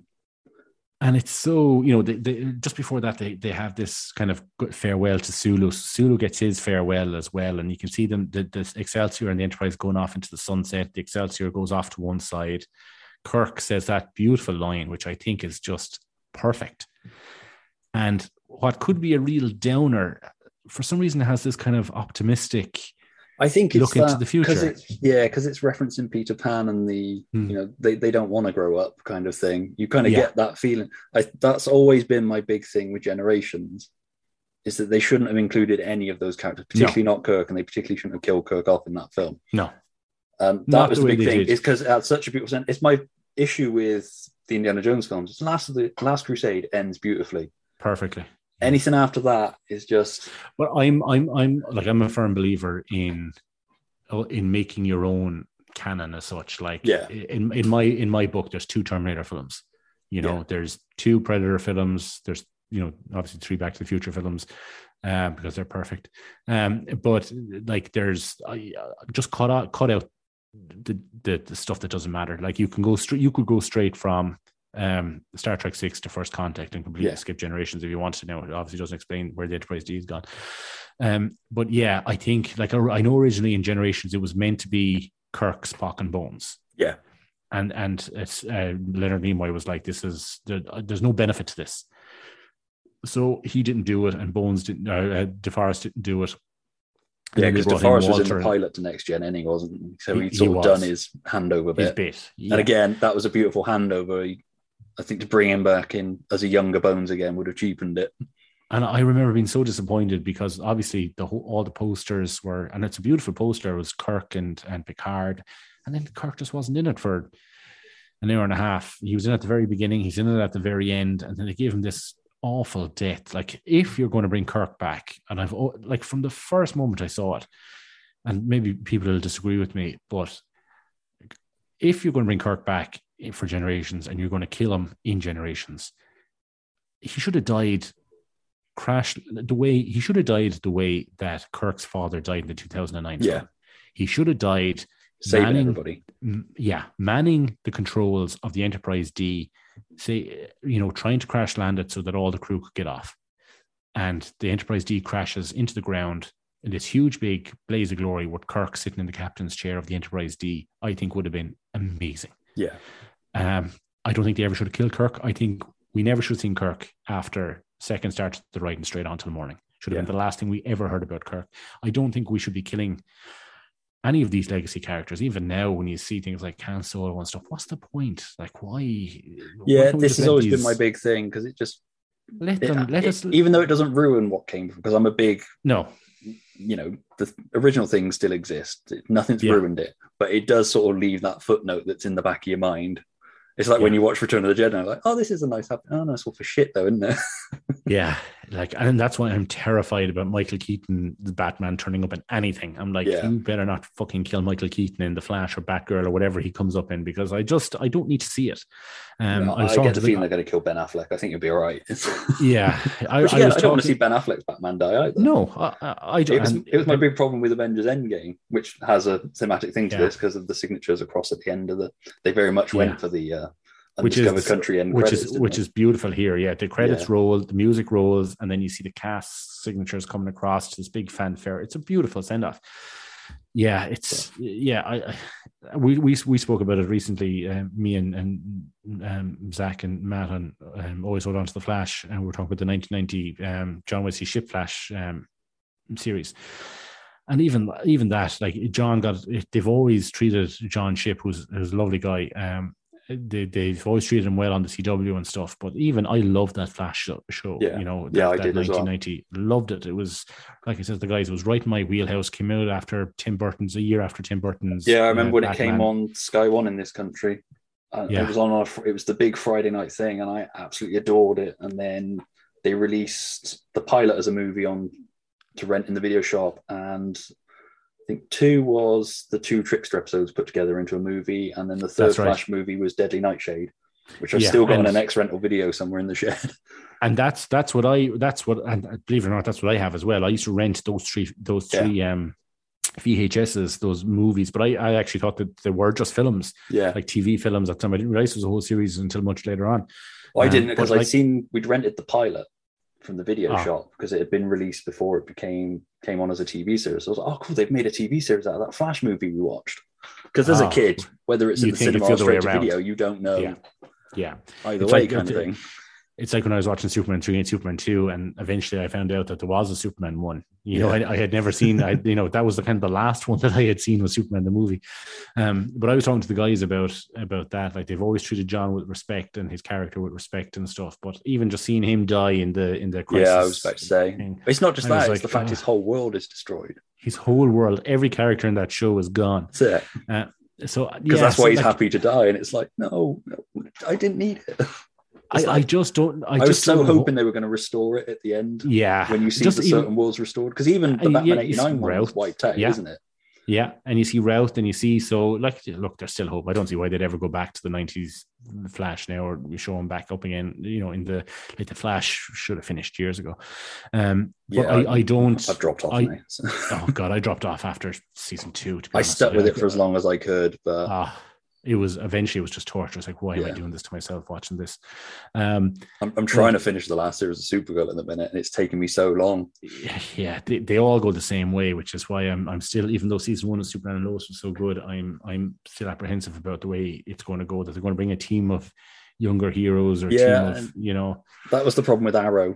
Arrow was great, and then they started building the team. Same with all of them. That stuff. I mean, I'm still 2 episodes from the end of series 1 of Superman and Lois. So because I'm watching it, I'm slightly ahead. Because this was the great thing about watching Star Trek 6 last night, is it was like my old school Saturday night. Instead of Lois and Clark, it was Superman and Lois, and then I watched the Star Trek movie. Yeah, I actually couldn't, because again, everything I have is in storage at the minute. So all my Blu-rays and stuff, I have it on Blu-ray, but I ended up just renting it from YouTube. It's like £2 to rent it from YouTube. And it's great. The quality was great. You know, it was HD and everything was superb. You know, perfect way of watching it. But like that, I sat down there last night. My wife was busy with something else, and like that, I just got a drink and sat down on the couch and put it on, turned off all the lights, and that opening scene opened up and the music and everything. I was like, oh, this is brilliant. Yeah. But just to get back to the original point, though, yeah, if that had been the last time we had ever seen Kirk, it would have been pitch perfect. Well, yeah, because they literally ride off into the sunset. I mean, it's not a sunset in, but yeah, they literally ride off into the sunset. What were they thinking bringing them back for the next? And it's got that gorgeous thing where they redo the thing. So instead of where no man, he changes it to where no one, so it fits in with the next generation and sort of, you know, the new thinking of Star what I Trek. really like. And that's the point I was going to make. What I really like about it is that it doesn't end on that down note. It ends with that optimism of we're handing it over now. We're handing it over for the fans, and we're handing it over to the new crew.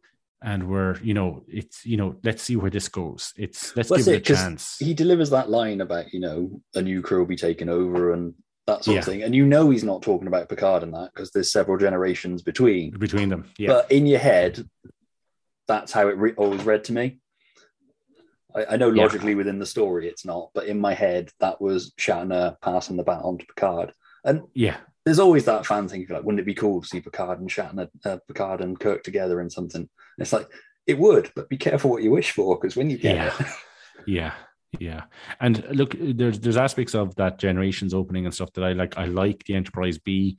I like Alan Ruck as the captain, even though he's completely inept as the captain. He panics and he freaks out. Again, at that time, it was peak Spin City, the Michael J. Fox sitcom, and I loved him in that. I loved him in that. This is weird. And, you know, he's also the guy from the bus on Speed. Not on Speed, but in Speed. And Ferris Bueller. He's Ferris Bueller's best friend, you know. And Ferris Bueller's weird 30-year-old best friend. And I know people take issue with that scene because they're like, God, the captain of the Enterprise surely wouldn't be this incompetent. But it's his first day on the flagship of the Federation, the launch of the flagship. There hasn't been an Enterprise in God knows how long. It's probably only 5 or 6 years. The legendary captain of that ship is sitting over your shoulder watching you see how you handle this. You know, the media are all present.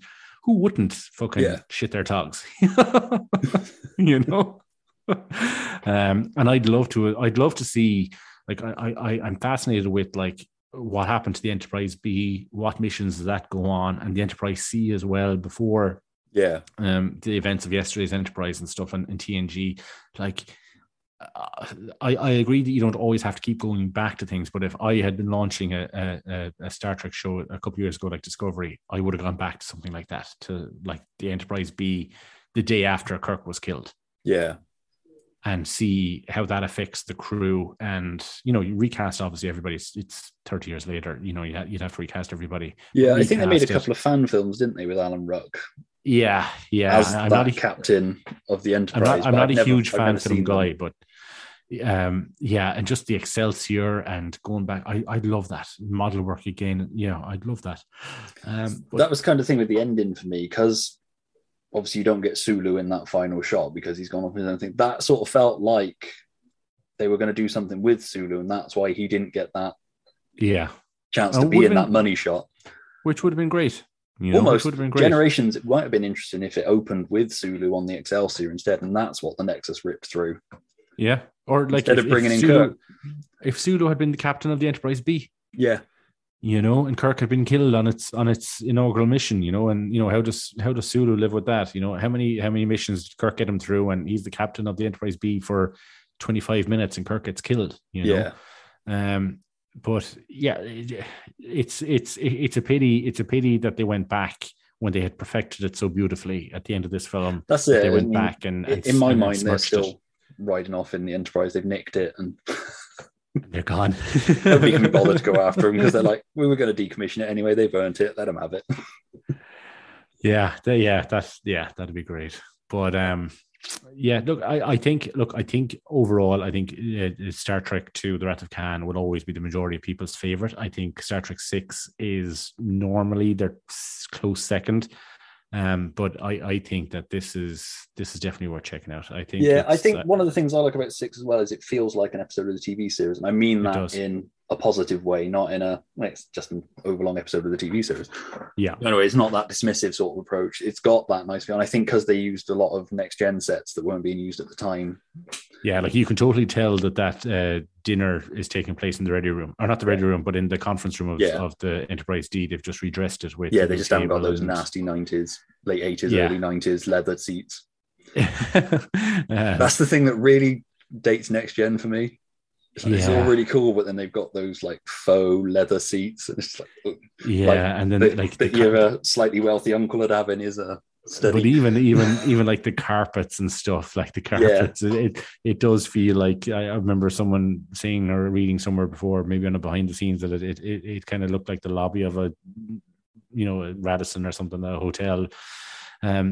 But yeah, look, it's Star Trek 6. It's definitely, I watched it last night again. It's still right up there at the top. I think it's just from like I said at the beginning, from the moment the credits roll until the moment you see Shatner's signature at the end of the film, I think it just entertains throughout. A little bit of a lull, I think, in the prison scenes, but besides that, and unlike Star Trek 2, you can watch Star Trek 2 without ever seeing the original series. But there is kind of, you feel like you've missed something because there's references to Botany Bay, and you see Chekhov freaking out when he sees it and stuff. You can come into this blind. You could have never seen any Star Trek at all.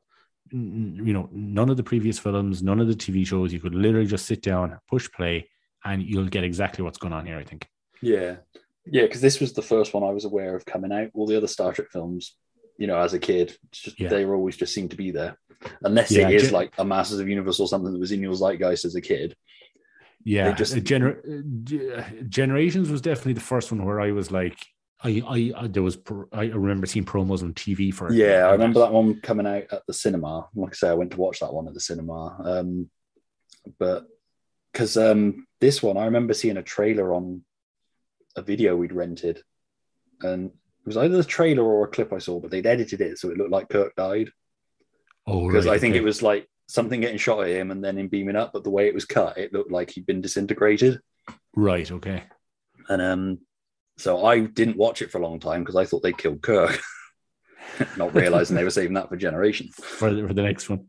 But so I didn't watch it for a long time, and then I think my dad finally rented it. Like I say, it was a watch Lois and Clark, Noel's house party, and then into watching the Saturday night movie that we'd rented. Jesus Christ!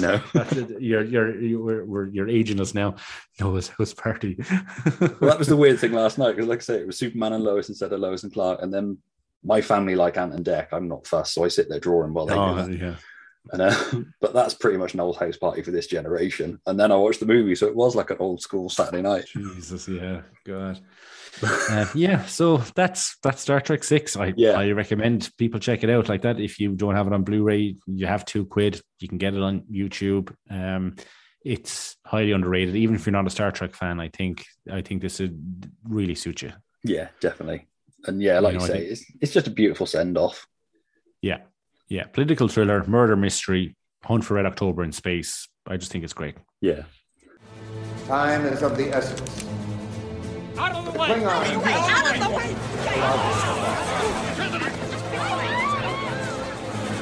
Mr. President! Mr. President! Mr. President! Kirk, Enterprise. Arrest those men! Arrest yourself!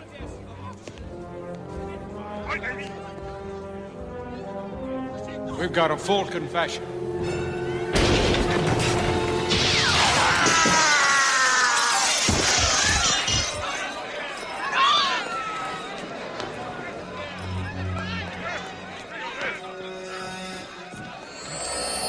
Cartwright, just a minute.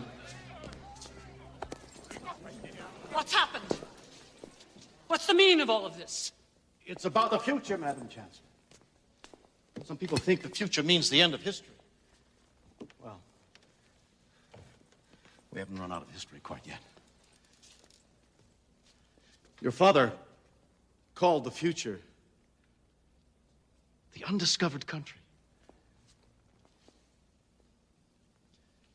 People can be very frightened of change.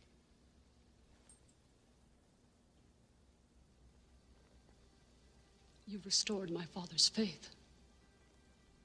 And you've restored my son's. I like to end these with new guests with the Bernard Pivot questions that were made famous by Inside the Actors Studio. So if you fancy doing 10 quickfire questions. Sure. Yeah, sure.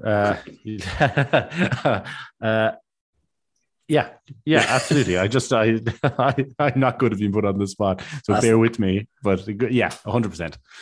Cracking. All right, then. So question 1, what's your favorite word? Favorite word? God. I've always liked the sound of the word serendipitous. Nice. I always liked the sound of that, even though I don't really necessarily agree with fate and stuff. I know Serendipity is one of my wife's favorite movies, and I kind of used that as a template when I was proposing to her there back a couple 8 years ago. But yeah, serendipitous. I always liked the sound of that word. Yeah. What's your least favorite word? Can you swear in this? Yeah, I've probably sworn already. I never liked the word pussy. Yeah. I don't know what it is about me. I don't know. Is that too?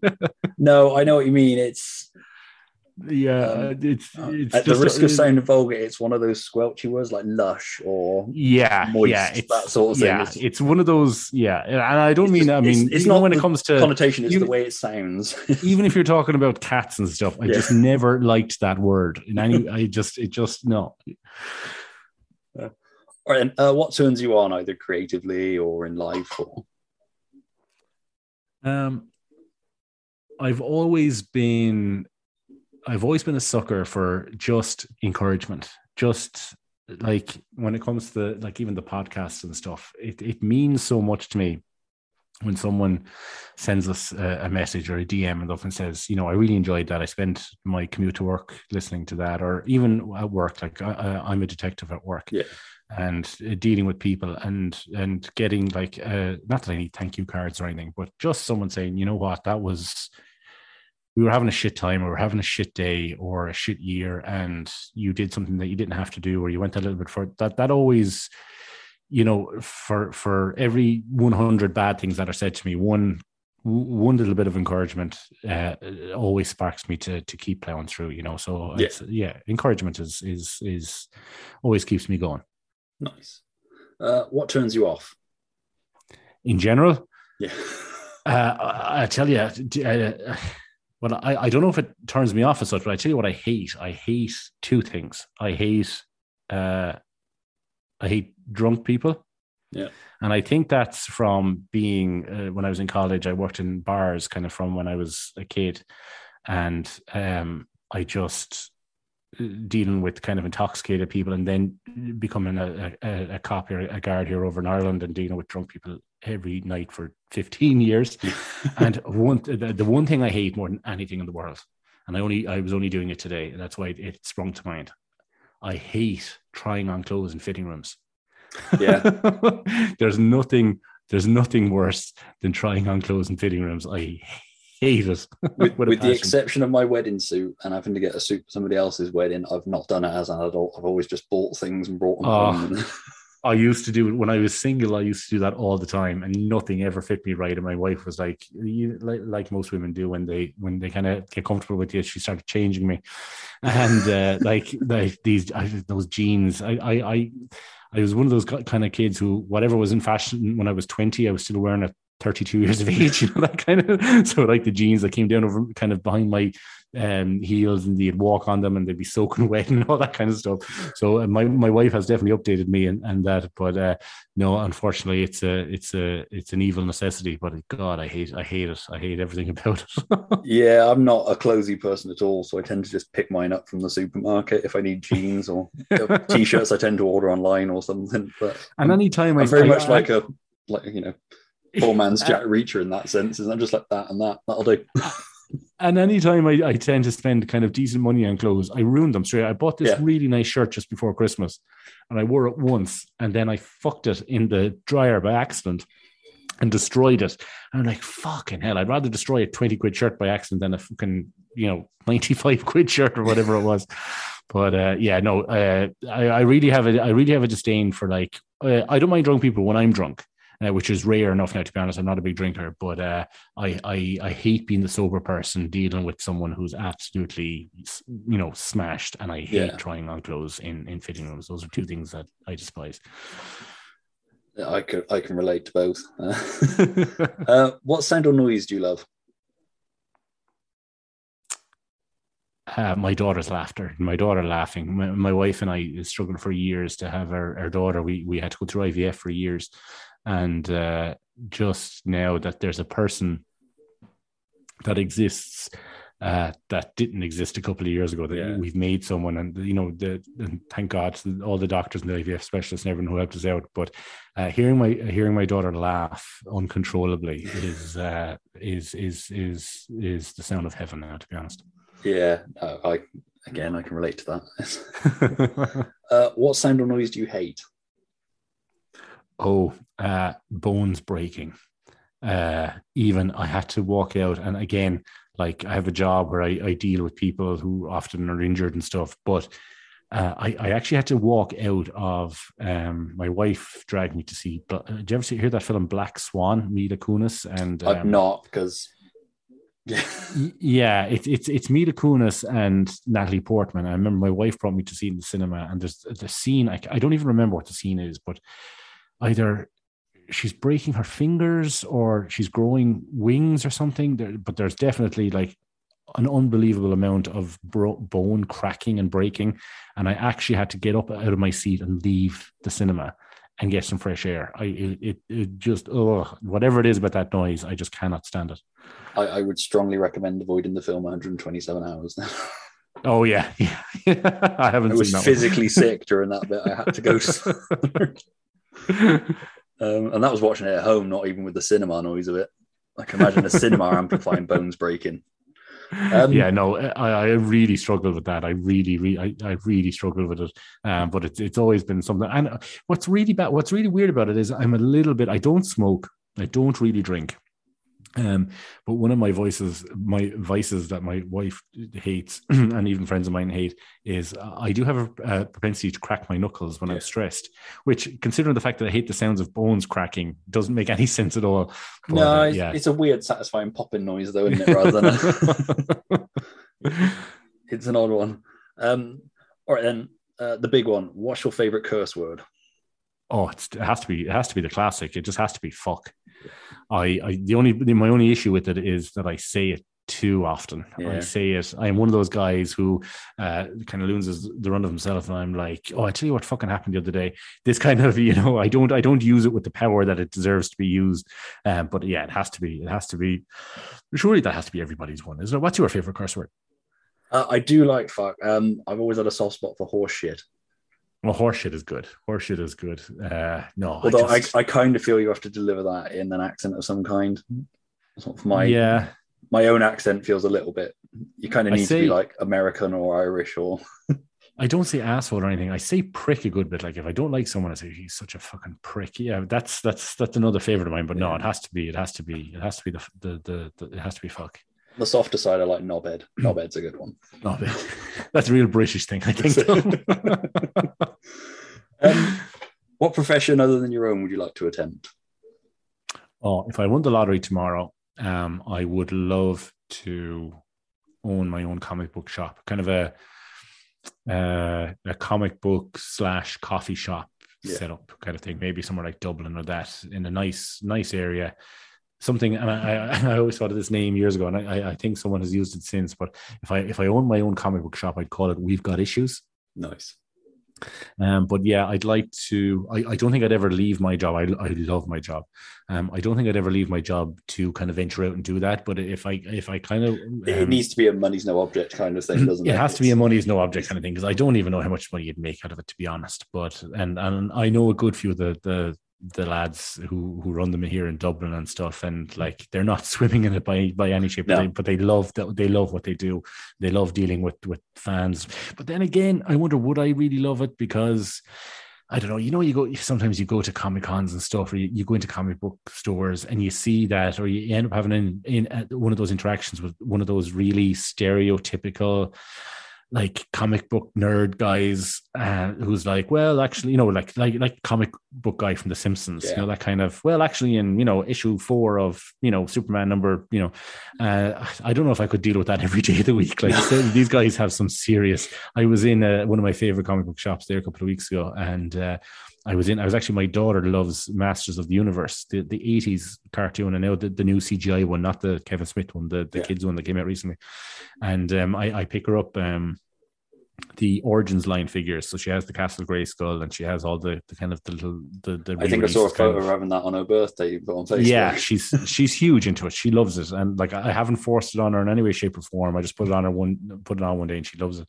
But I was in. I said I was passing the store, and I said I'd go in and see if they had one, and I walked in, and there was this guy having some kind of a debate with the guy behind the counter about God knows what. And the guy behind the counter, you could just tell that he just had enough.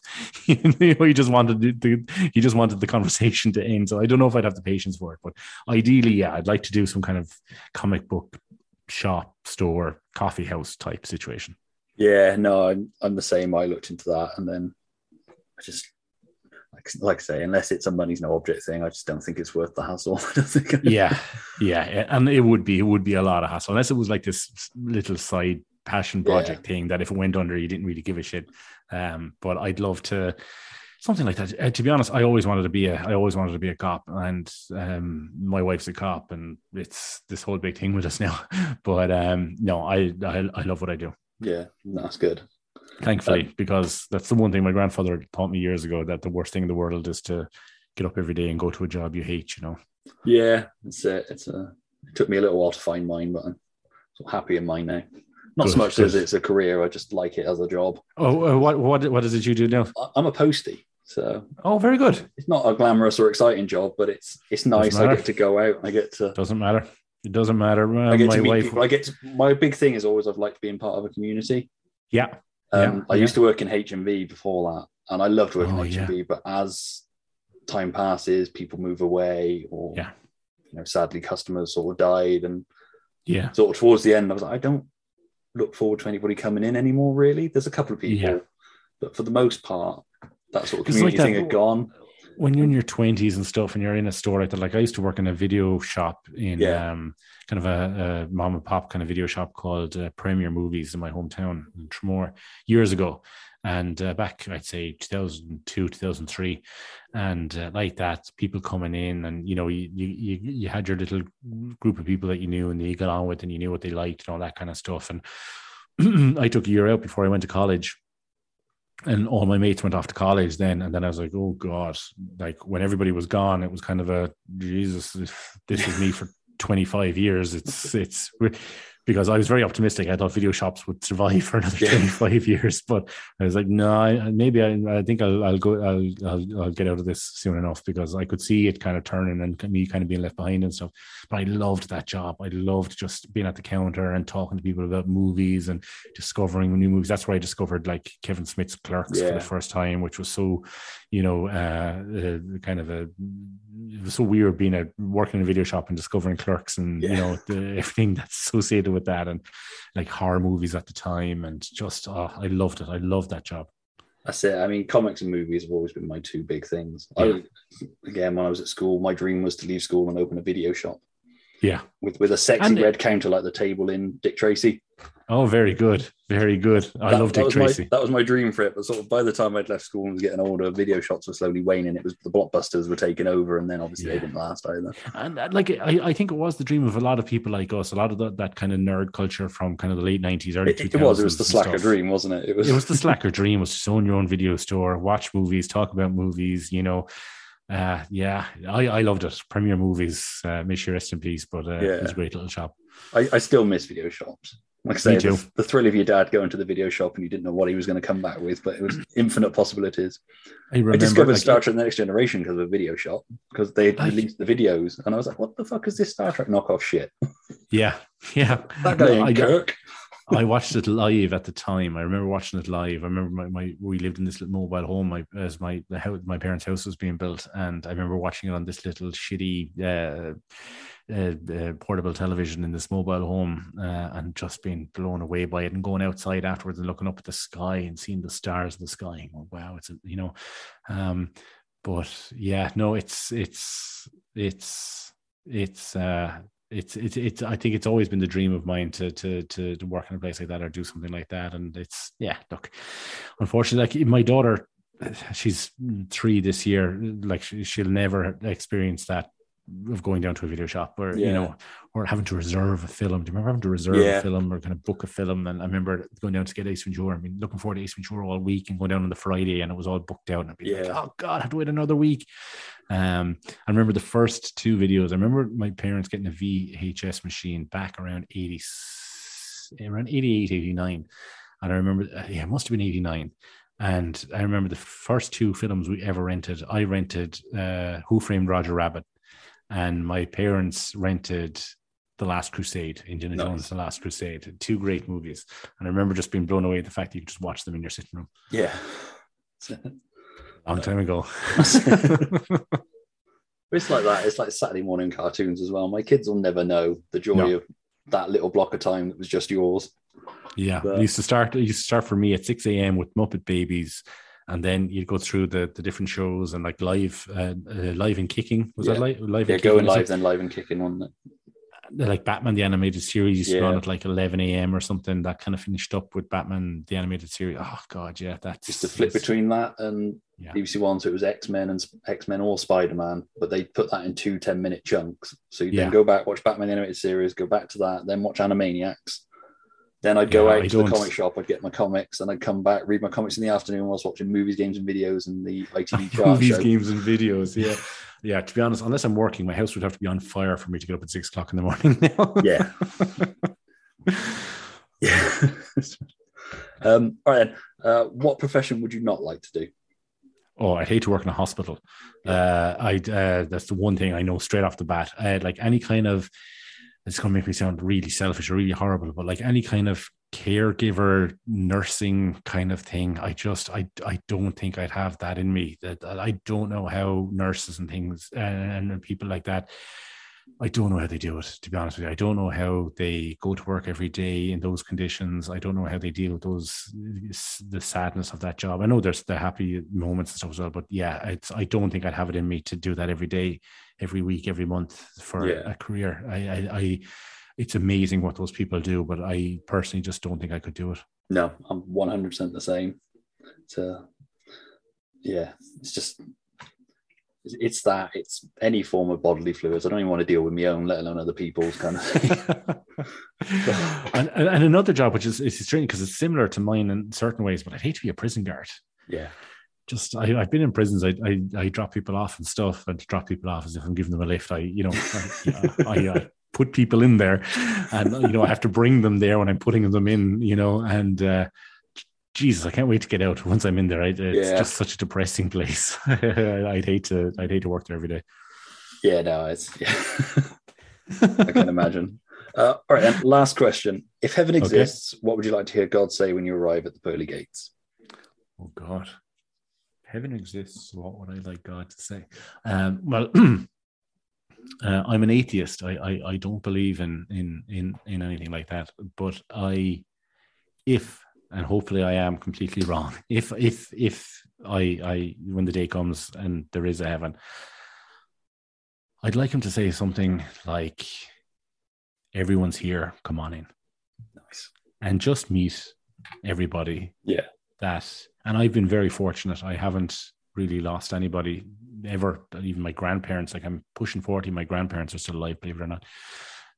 But yeah, just the thought that everybody gets to be together always, and whatever pain people go through here, that it's there's nothing but hugs, and yeah, I think that'd be nice. Yeah. Hopefully, yeah, like I said, I'm not a believer, but hopefully I'm right. No. Yeah. Awesome. All right, then. So, sort of, obviously, you've got the All-Star Super Pod going on at the moment. So we started it, me and Rob, All Star Superfan podcast. We started it back around March or April of last year. And basically, we just cover the entire 80 plus year history of Superman. We're both huge Superman fans. We're fans of other things as well, like Rob's a huge Trekkie as well, and we love Batman and different comic books and stuff. But Superman was always the number one for me, always. Same. And always. I think it was being a kid with glasses and seeing a superhero who was, and the outside world was a guy with glasses. I didn't start wearing glasses until I was almost 25 years of age, but I always liked the idea of the Clark Kent Superman, people not realizing what he's capable of, that kind of thing. And it inspired me in a way, and I spoke about it on, I think it was Matt's podcast. I spoke about it before, how it inspired me to follow my path, because you read all these books. I remember years ago seeing when I was about 16 or 17, very minor crime. Someone snatched a handbag on a girl that was in my company. And, you spend all these years thinking that, oh my God, that's like me. Like, nobody thinks I can do these things, but if something happened, I'd take care of business. And then I didn't take care of business in any shape or form. I didn't know what to do, completely froze, completely panicked, completely let myself down. And it stayed with me for ages. And I was like, God, like reading the books and watching the TV shows and stuff, I just felt a bit empty, because I was like, I had always viewed them or watched them through this lens of, that's like something I would be able to, I would do that if I was in that position or whatever. And that partly how I kind of overcame that was by deciding to join the police. Then was, I kind of came to the conclusion that I'd learn how to stand up and do the right thing. And if I didn't do it the first day, I'd do it the second day. And if I didn't do it the second day, I'd do it the third day. And, kind of put myself into a position where I couldn't sit down and do nothing, or I couldn't kind of be afraid to do something, which is what happened that day. I completely panicked, completely froze, didn't know what to do, didn't want to be assaulted or anything like that, and it's completely natural.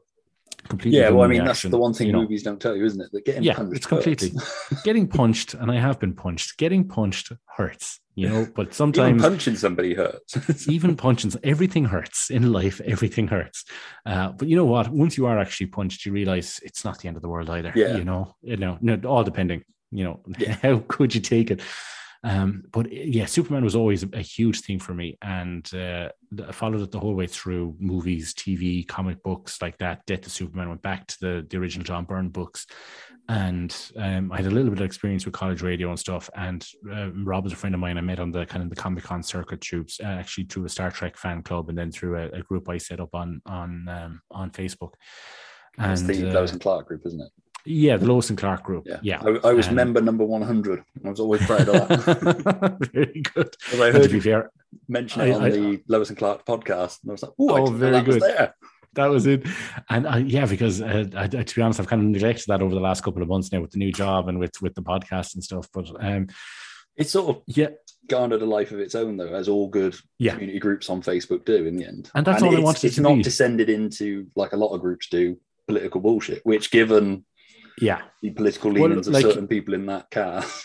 Everybody has issues. Most people have issues with Dean Cain and stuff. And it's not about that. It's, you like the show, you want to talk about the show. There was a lot of groups with like 3,000 people and nobody talks about anything. I like these groups that have like 100, 150 people in it, and 30 of them kind of post things and talk about stuff. And like that, I got talking to Matt Truex. Matt invited me on the Lois and Clark's new podcast of Superman podcast, and I've been talking before about Rob about wanting to do something, and when I finished that recording, I really had a good time. I really enjoyed it, and I said it to Rob. I said, man, I'd really like to do something. And I can't remember if Rob, I think he listened to that podcast first, and then he contacted me afterwards once that episode dropped, and he was like, yeah, let's do something. So we sat down and we talked, and there was nothing I thought we could cover that we wouldn't get bored of very quick. Yeah. So, like I know people do like Smallville shows, Lois and Clark shows, eras, the comic books. So eventually we decided that we'd cover the whole 80-year legacy. Yeah. So some episodes we talk about Silver Age comic books. Some episodes we talk about, Lois and Clark episodes. Some episodes we compare different live action episodes from different shows to each other that have a similar theme. Yeah, I really enjoy those. Yeah, and I do too. Those are deep dives, we call them, into Superman gets amnesia in the 50s, Superman gets amnesia in Superboy in the 80s and the 90s and Smallville or whatever. And then we've just been very lucky with the guests like that. Mark Waid, Jack O'Halloran, which hasn't dropped yet, Dan Reba, James Mateus, and then other podcasters and stuff coming on. And we love it. The only thing I'd love to do a little bit more. I'd love to do kind of an episode a week or an episode every 2 weeks. But I just can't. We just can't. Life gets in the way, man. Work gets in the way, man. You've got a job and a family. Yeah, but it's very difficult to be like, you deal with the kid today. I got to do this podcast. I got to talk to Superman with Rob, all right? and I'm a gamer as well. I haven't turned on my PlayStation in like 9 months, to be honest with you. Like that was the first thing that went for me when we had kids. That's the first thing to go. Like the idea of sitting down and playing Red Dead Redemption 2 for 6 weeks, like I did when I came out a couple of years ago, like what the fuck? It's been so long since I played a game that I know. So back at me, like I can't believe how much time I used to waste playing games. I used to like get home from work and sit up all night playing Grand Theft Auto. Me too. I remember the amount of time I used to spend playing like DC Universe Online back 2011, 2012 and stuff. Crazy. So we're available. It's All Star Superfan Podcast. We're on Apple, we're on Google, we're on Spotify, SoundCloud, Podbean, everything there. Yeah, we're everywhere, and we have merch now on Redbubble. If anybody wants to get a T-shirt or a hat or a pin or a sticker or anything like that, and we're hoping to continue with it. Just kind of drop an episode every 3-4 weeks. Have more great guests on. We have more great guests lined up for the next couple of months. Comic book writers. We're hoping to get maybe a Superman voice actor maybe on if we're lucky. So like it's been great. It's been a lot of fun. We love doing it. We love chatting about it, and the support the feedback has been great. So please come and join us and listen. And much like your podcast, where the feel is 2 guys sitting down having a chat in a bar or a pub or something like that. That's what we wanted it to be. We just wanted it to just be like if the 2 of us were sitting in a bar or sitting in a coffee house chatting, and the listener is the third person at the table. Yeah.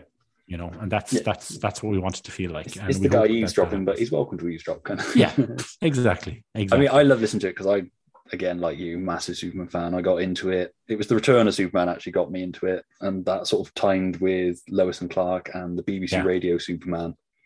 So the Dirt Mag stuff and that from BBC Radio, it just all hooked me in at once. So I got caught in this perfect storm of Superman. It's like I've gone back there recently now too. I just finished Superman Smashes the Klan, which came out there. I recently went back and started reading some of the old Alan Moore stories from the 80s and stuff, which I've loved. It's there's so much there. There's so much content to go through. I'm rereading Panic in the Sky at the minute from Mike Carlin era. Yeah, I call it the Mike Carlin era because it's easy just to clump it under the editor. I was talking to Mike only recently a couple of weeks ago, and like we're trying to get him on the podcast, but unfortunately, if anybody is the situation that we find ourselves in with because he's still employed by DC, isn't it? He's still employed by DC because I was going to embargo. A few years ago, I was going to work on a book about the BBC Radio Audio Superman, the Dirt Mag stuff, and we really wanted to speak to Mike Carlin as part of it, but he was the only one I couldn't get. I managed to get in touch with most people, but unfortunately, things in my personal life happened, and then Dirt Mags got really busy. And if I can't get Dirt Mags, who's sort of the driving force behind all of it, I did think about doing it as a podcast series, but again, it's been so long now. Kind of going like, hey, remember me? No, and that's the situation with guys like him. If they're under contract with people like DC, or you have to go through DC and say who you work for, and they very rarely give the green light for it. So we kind of have to try and get these people between jobs. I was lucky. I wrote a piece for Starburst on Lois and Clark, and Mike Carlin gave that a read over for me and corrected a couple of things. Oh, lovely! He's lovely guy. I'd always assumed that Superboy was cancelled, but it wasn't. They hit 100 episodes, and that was when they intended to end it. They just wanted to get enough to get into syndication. And then, ironically, it never went into syndication anyway. The fact that 100 episodes, like, there's more episodes of Superboy than there's of Lois and Clark. Boggled my mind. But Stuart, this has been great. I've had a great time. So just quickly, where can people find you online or the podcast online? Yes, So the podcast, like that podcast, is on Apple, Spotify, Podbean, SoundCloud. It's on. Did I say Spotify? Yeah, I think I missed one there. You can find us then. We're at All Star Superfan on Facebook. We're at All Star Superfan on Instagram. We're at All Star Superpod on Twitter. You can find me at Midlands MOS, Midlands Man of Steel, on Twitter as well. I think I have like 39 followers now. So it's blown up. But yeah, we're there. You look, and like that, I love when people get in touch with us, and we're always looking for, if people have ideas for interviews that they'd like to hear, or people they'd like us to reach out with. Our friend, it was our friend Kira on there, reached out saying he'd love to hear an interview with Dan Reba, and that resulted in me contacting Dan and Dan coming on. So we're open to suggestions. If people have anybody that you'd like us to try and get, it's great. And if people who are listening could leave a review, that would really help us out as well. We're low on reviews at the moment, so it would be great to get to bump that up a little bit too. Yeah, I always forget. Well, I'm very slapdash with the reviews now. I'm like, leave a review or don't give a fuck anymore. Yeah. But yeah, I know. And if you're a Lois and Clark fan as well, check out Lois and Clark: The Legacy as well. We did. I did the Lois Clark. There's a Superman and Lois one as well. To be honest, I love Lois and Clark. I grew up with it. I was 10 when it came out. It's right there for me. Slightly older. The Superman and Lois one is there as well if people want to join and chat and stuff. But, I must admit, I've swerved that one only because of avoiding spoilers. Spoilers and stuff, yeah. And we do one as well. We do a small group, it's about 45, 50 people on, called World of Geeks, which was one of the first groups we set up, which basically just covers general nerd stuff, so like Star Trek, Star Wars, all that kind of stuff. Very small community. Started off about 10 years ago with just people I knew from DC Universe Online and that, and it's not hectic or anything like that, but if you want to discuss Star Trek stuff or news and stuff, it's there for people. Awesome. Cool. Well, thanks for doing this, man. I really enjoyed it, and I really enjoyed watching the film again. I really enjoyed that nostalgic Saturday night. So. Yeah, it's great. Check it out, people. Star Trek 6, The Undiscovered Country. And the Undiscovered Country is the future. Awesome. Cheers for coming on, man. Not at all, man. Mind yourself. Take care. It's been an absolute pleasure. I've really enjoyed it. Course heading, Captain.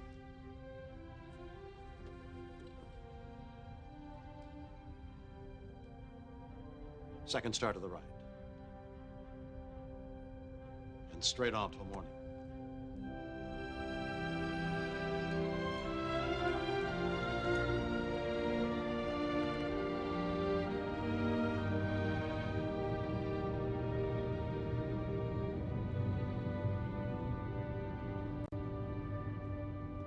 Captain's log, stardate 9529.1. This is the final cruise of the Starship Enterprise under my command. This ship and her history will shortly become the care of another crew. To them and their posterity will we commit our future. They will continue the voyages we have begun and journey to all the undiscovered countries, boldly going where no man, where no one has gone before.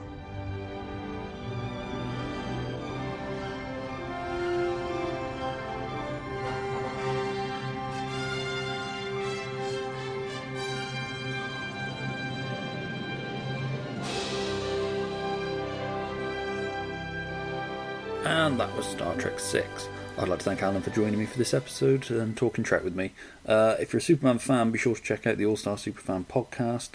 You can find it wherever you get your podcasts, or I'll put the links in the show notes to both the podcast and the Lois and Clark Facebook group. So if you're a fan of that show as well, you can get on there and check out that awesome community.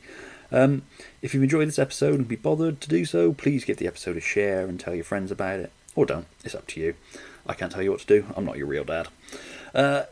Your ongoing mission is to join us back here in 2 weeks for another movie chat, which may involve either Tim Burton's Batman, The Green Mile, or Grosse Pointe Blank, depending which one we record next. They're all up in the air at the minute. So until next time, thanks for listening and keep boldly going. Bye for now. I'd give real money if he'd shut up.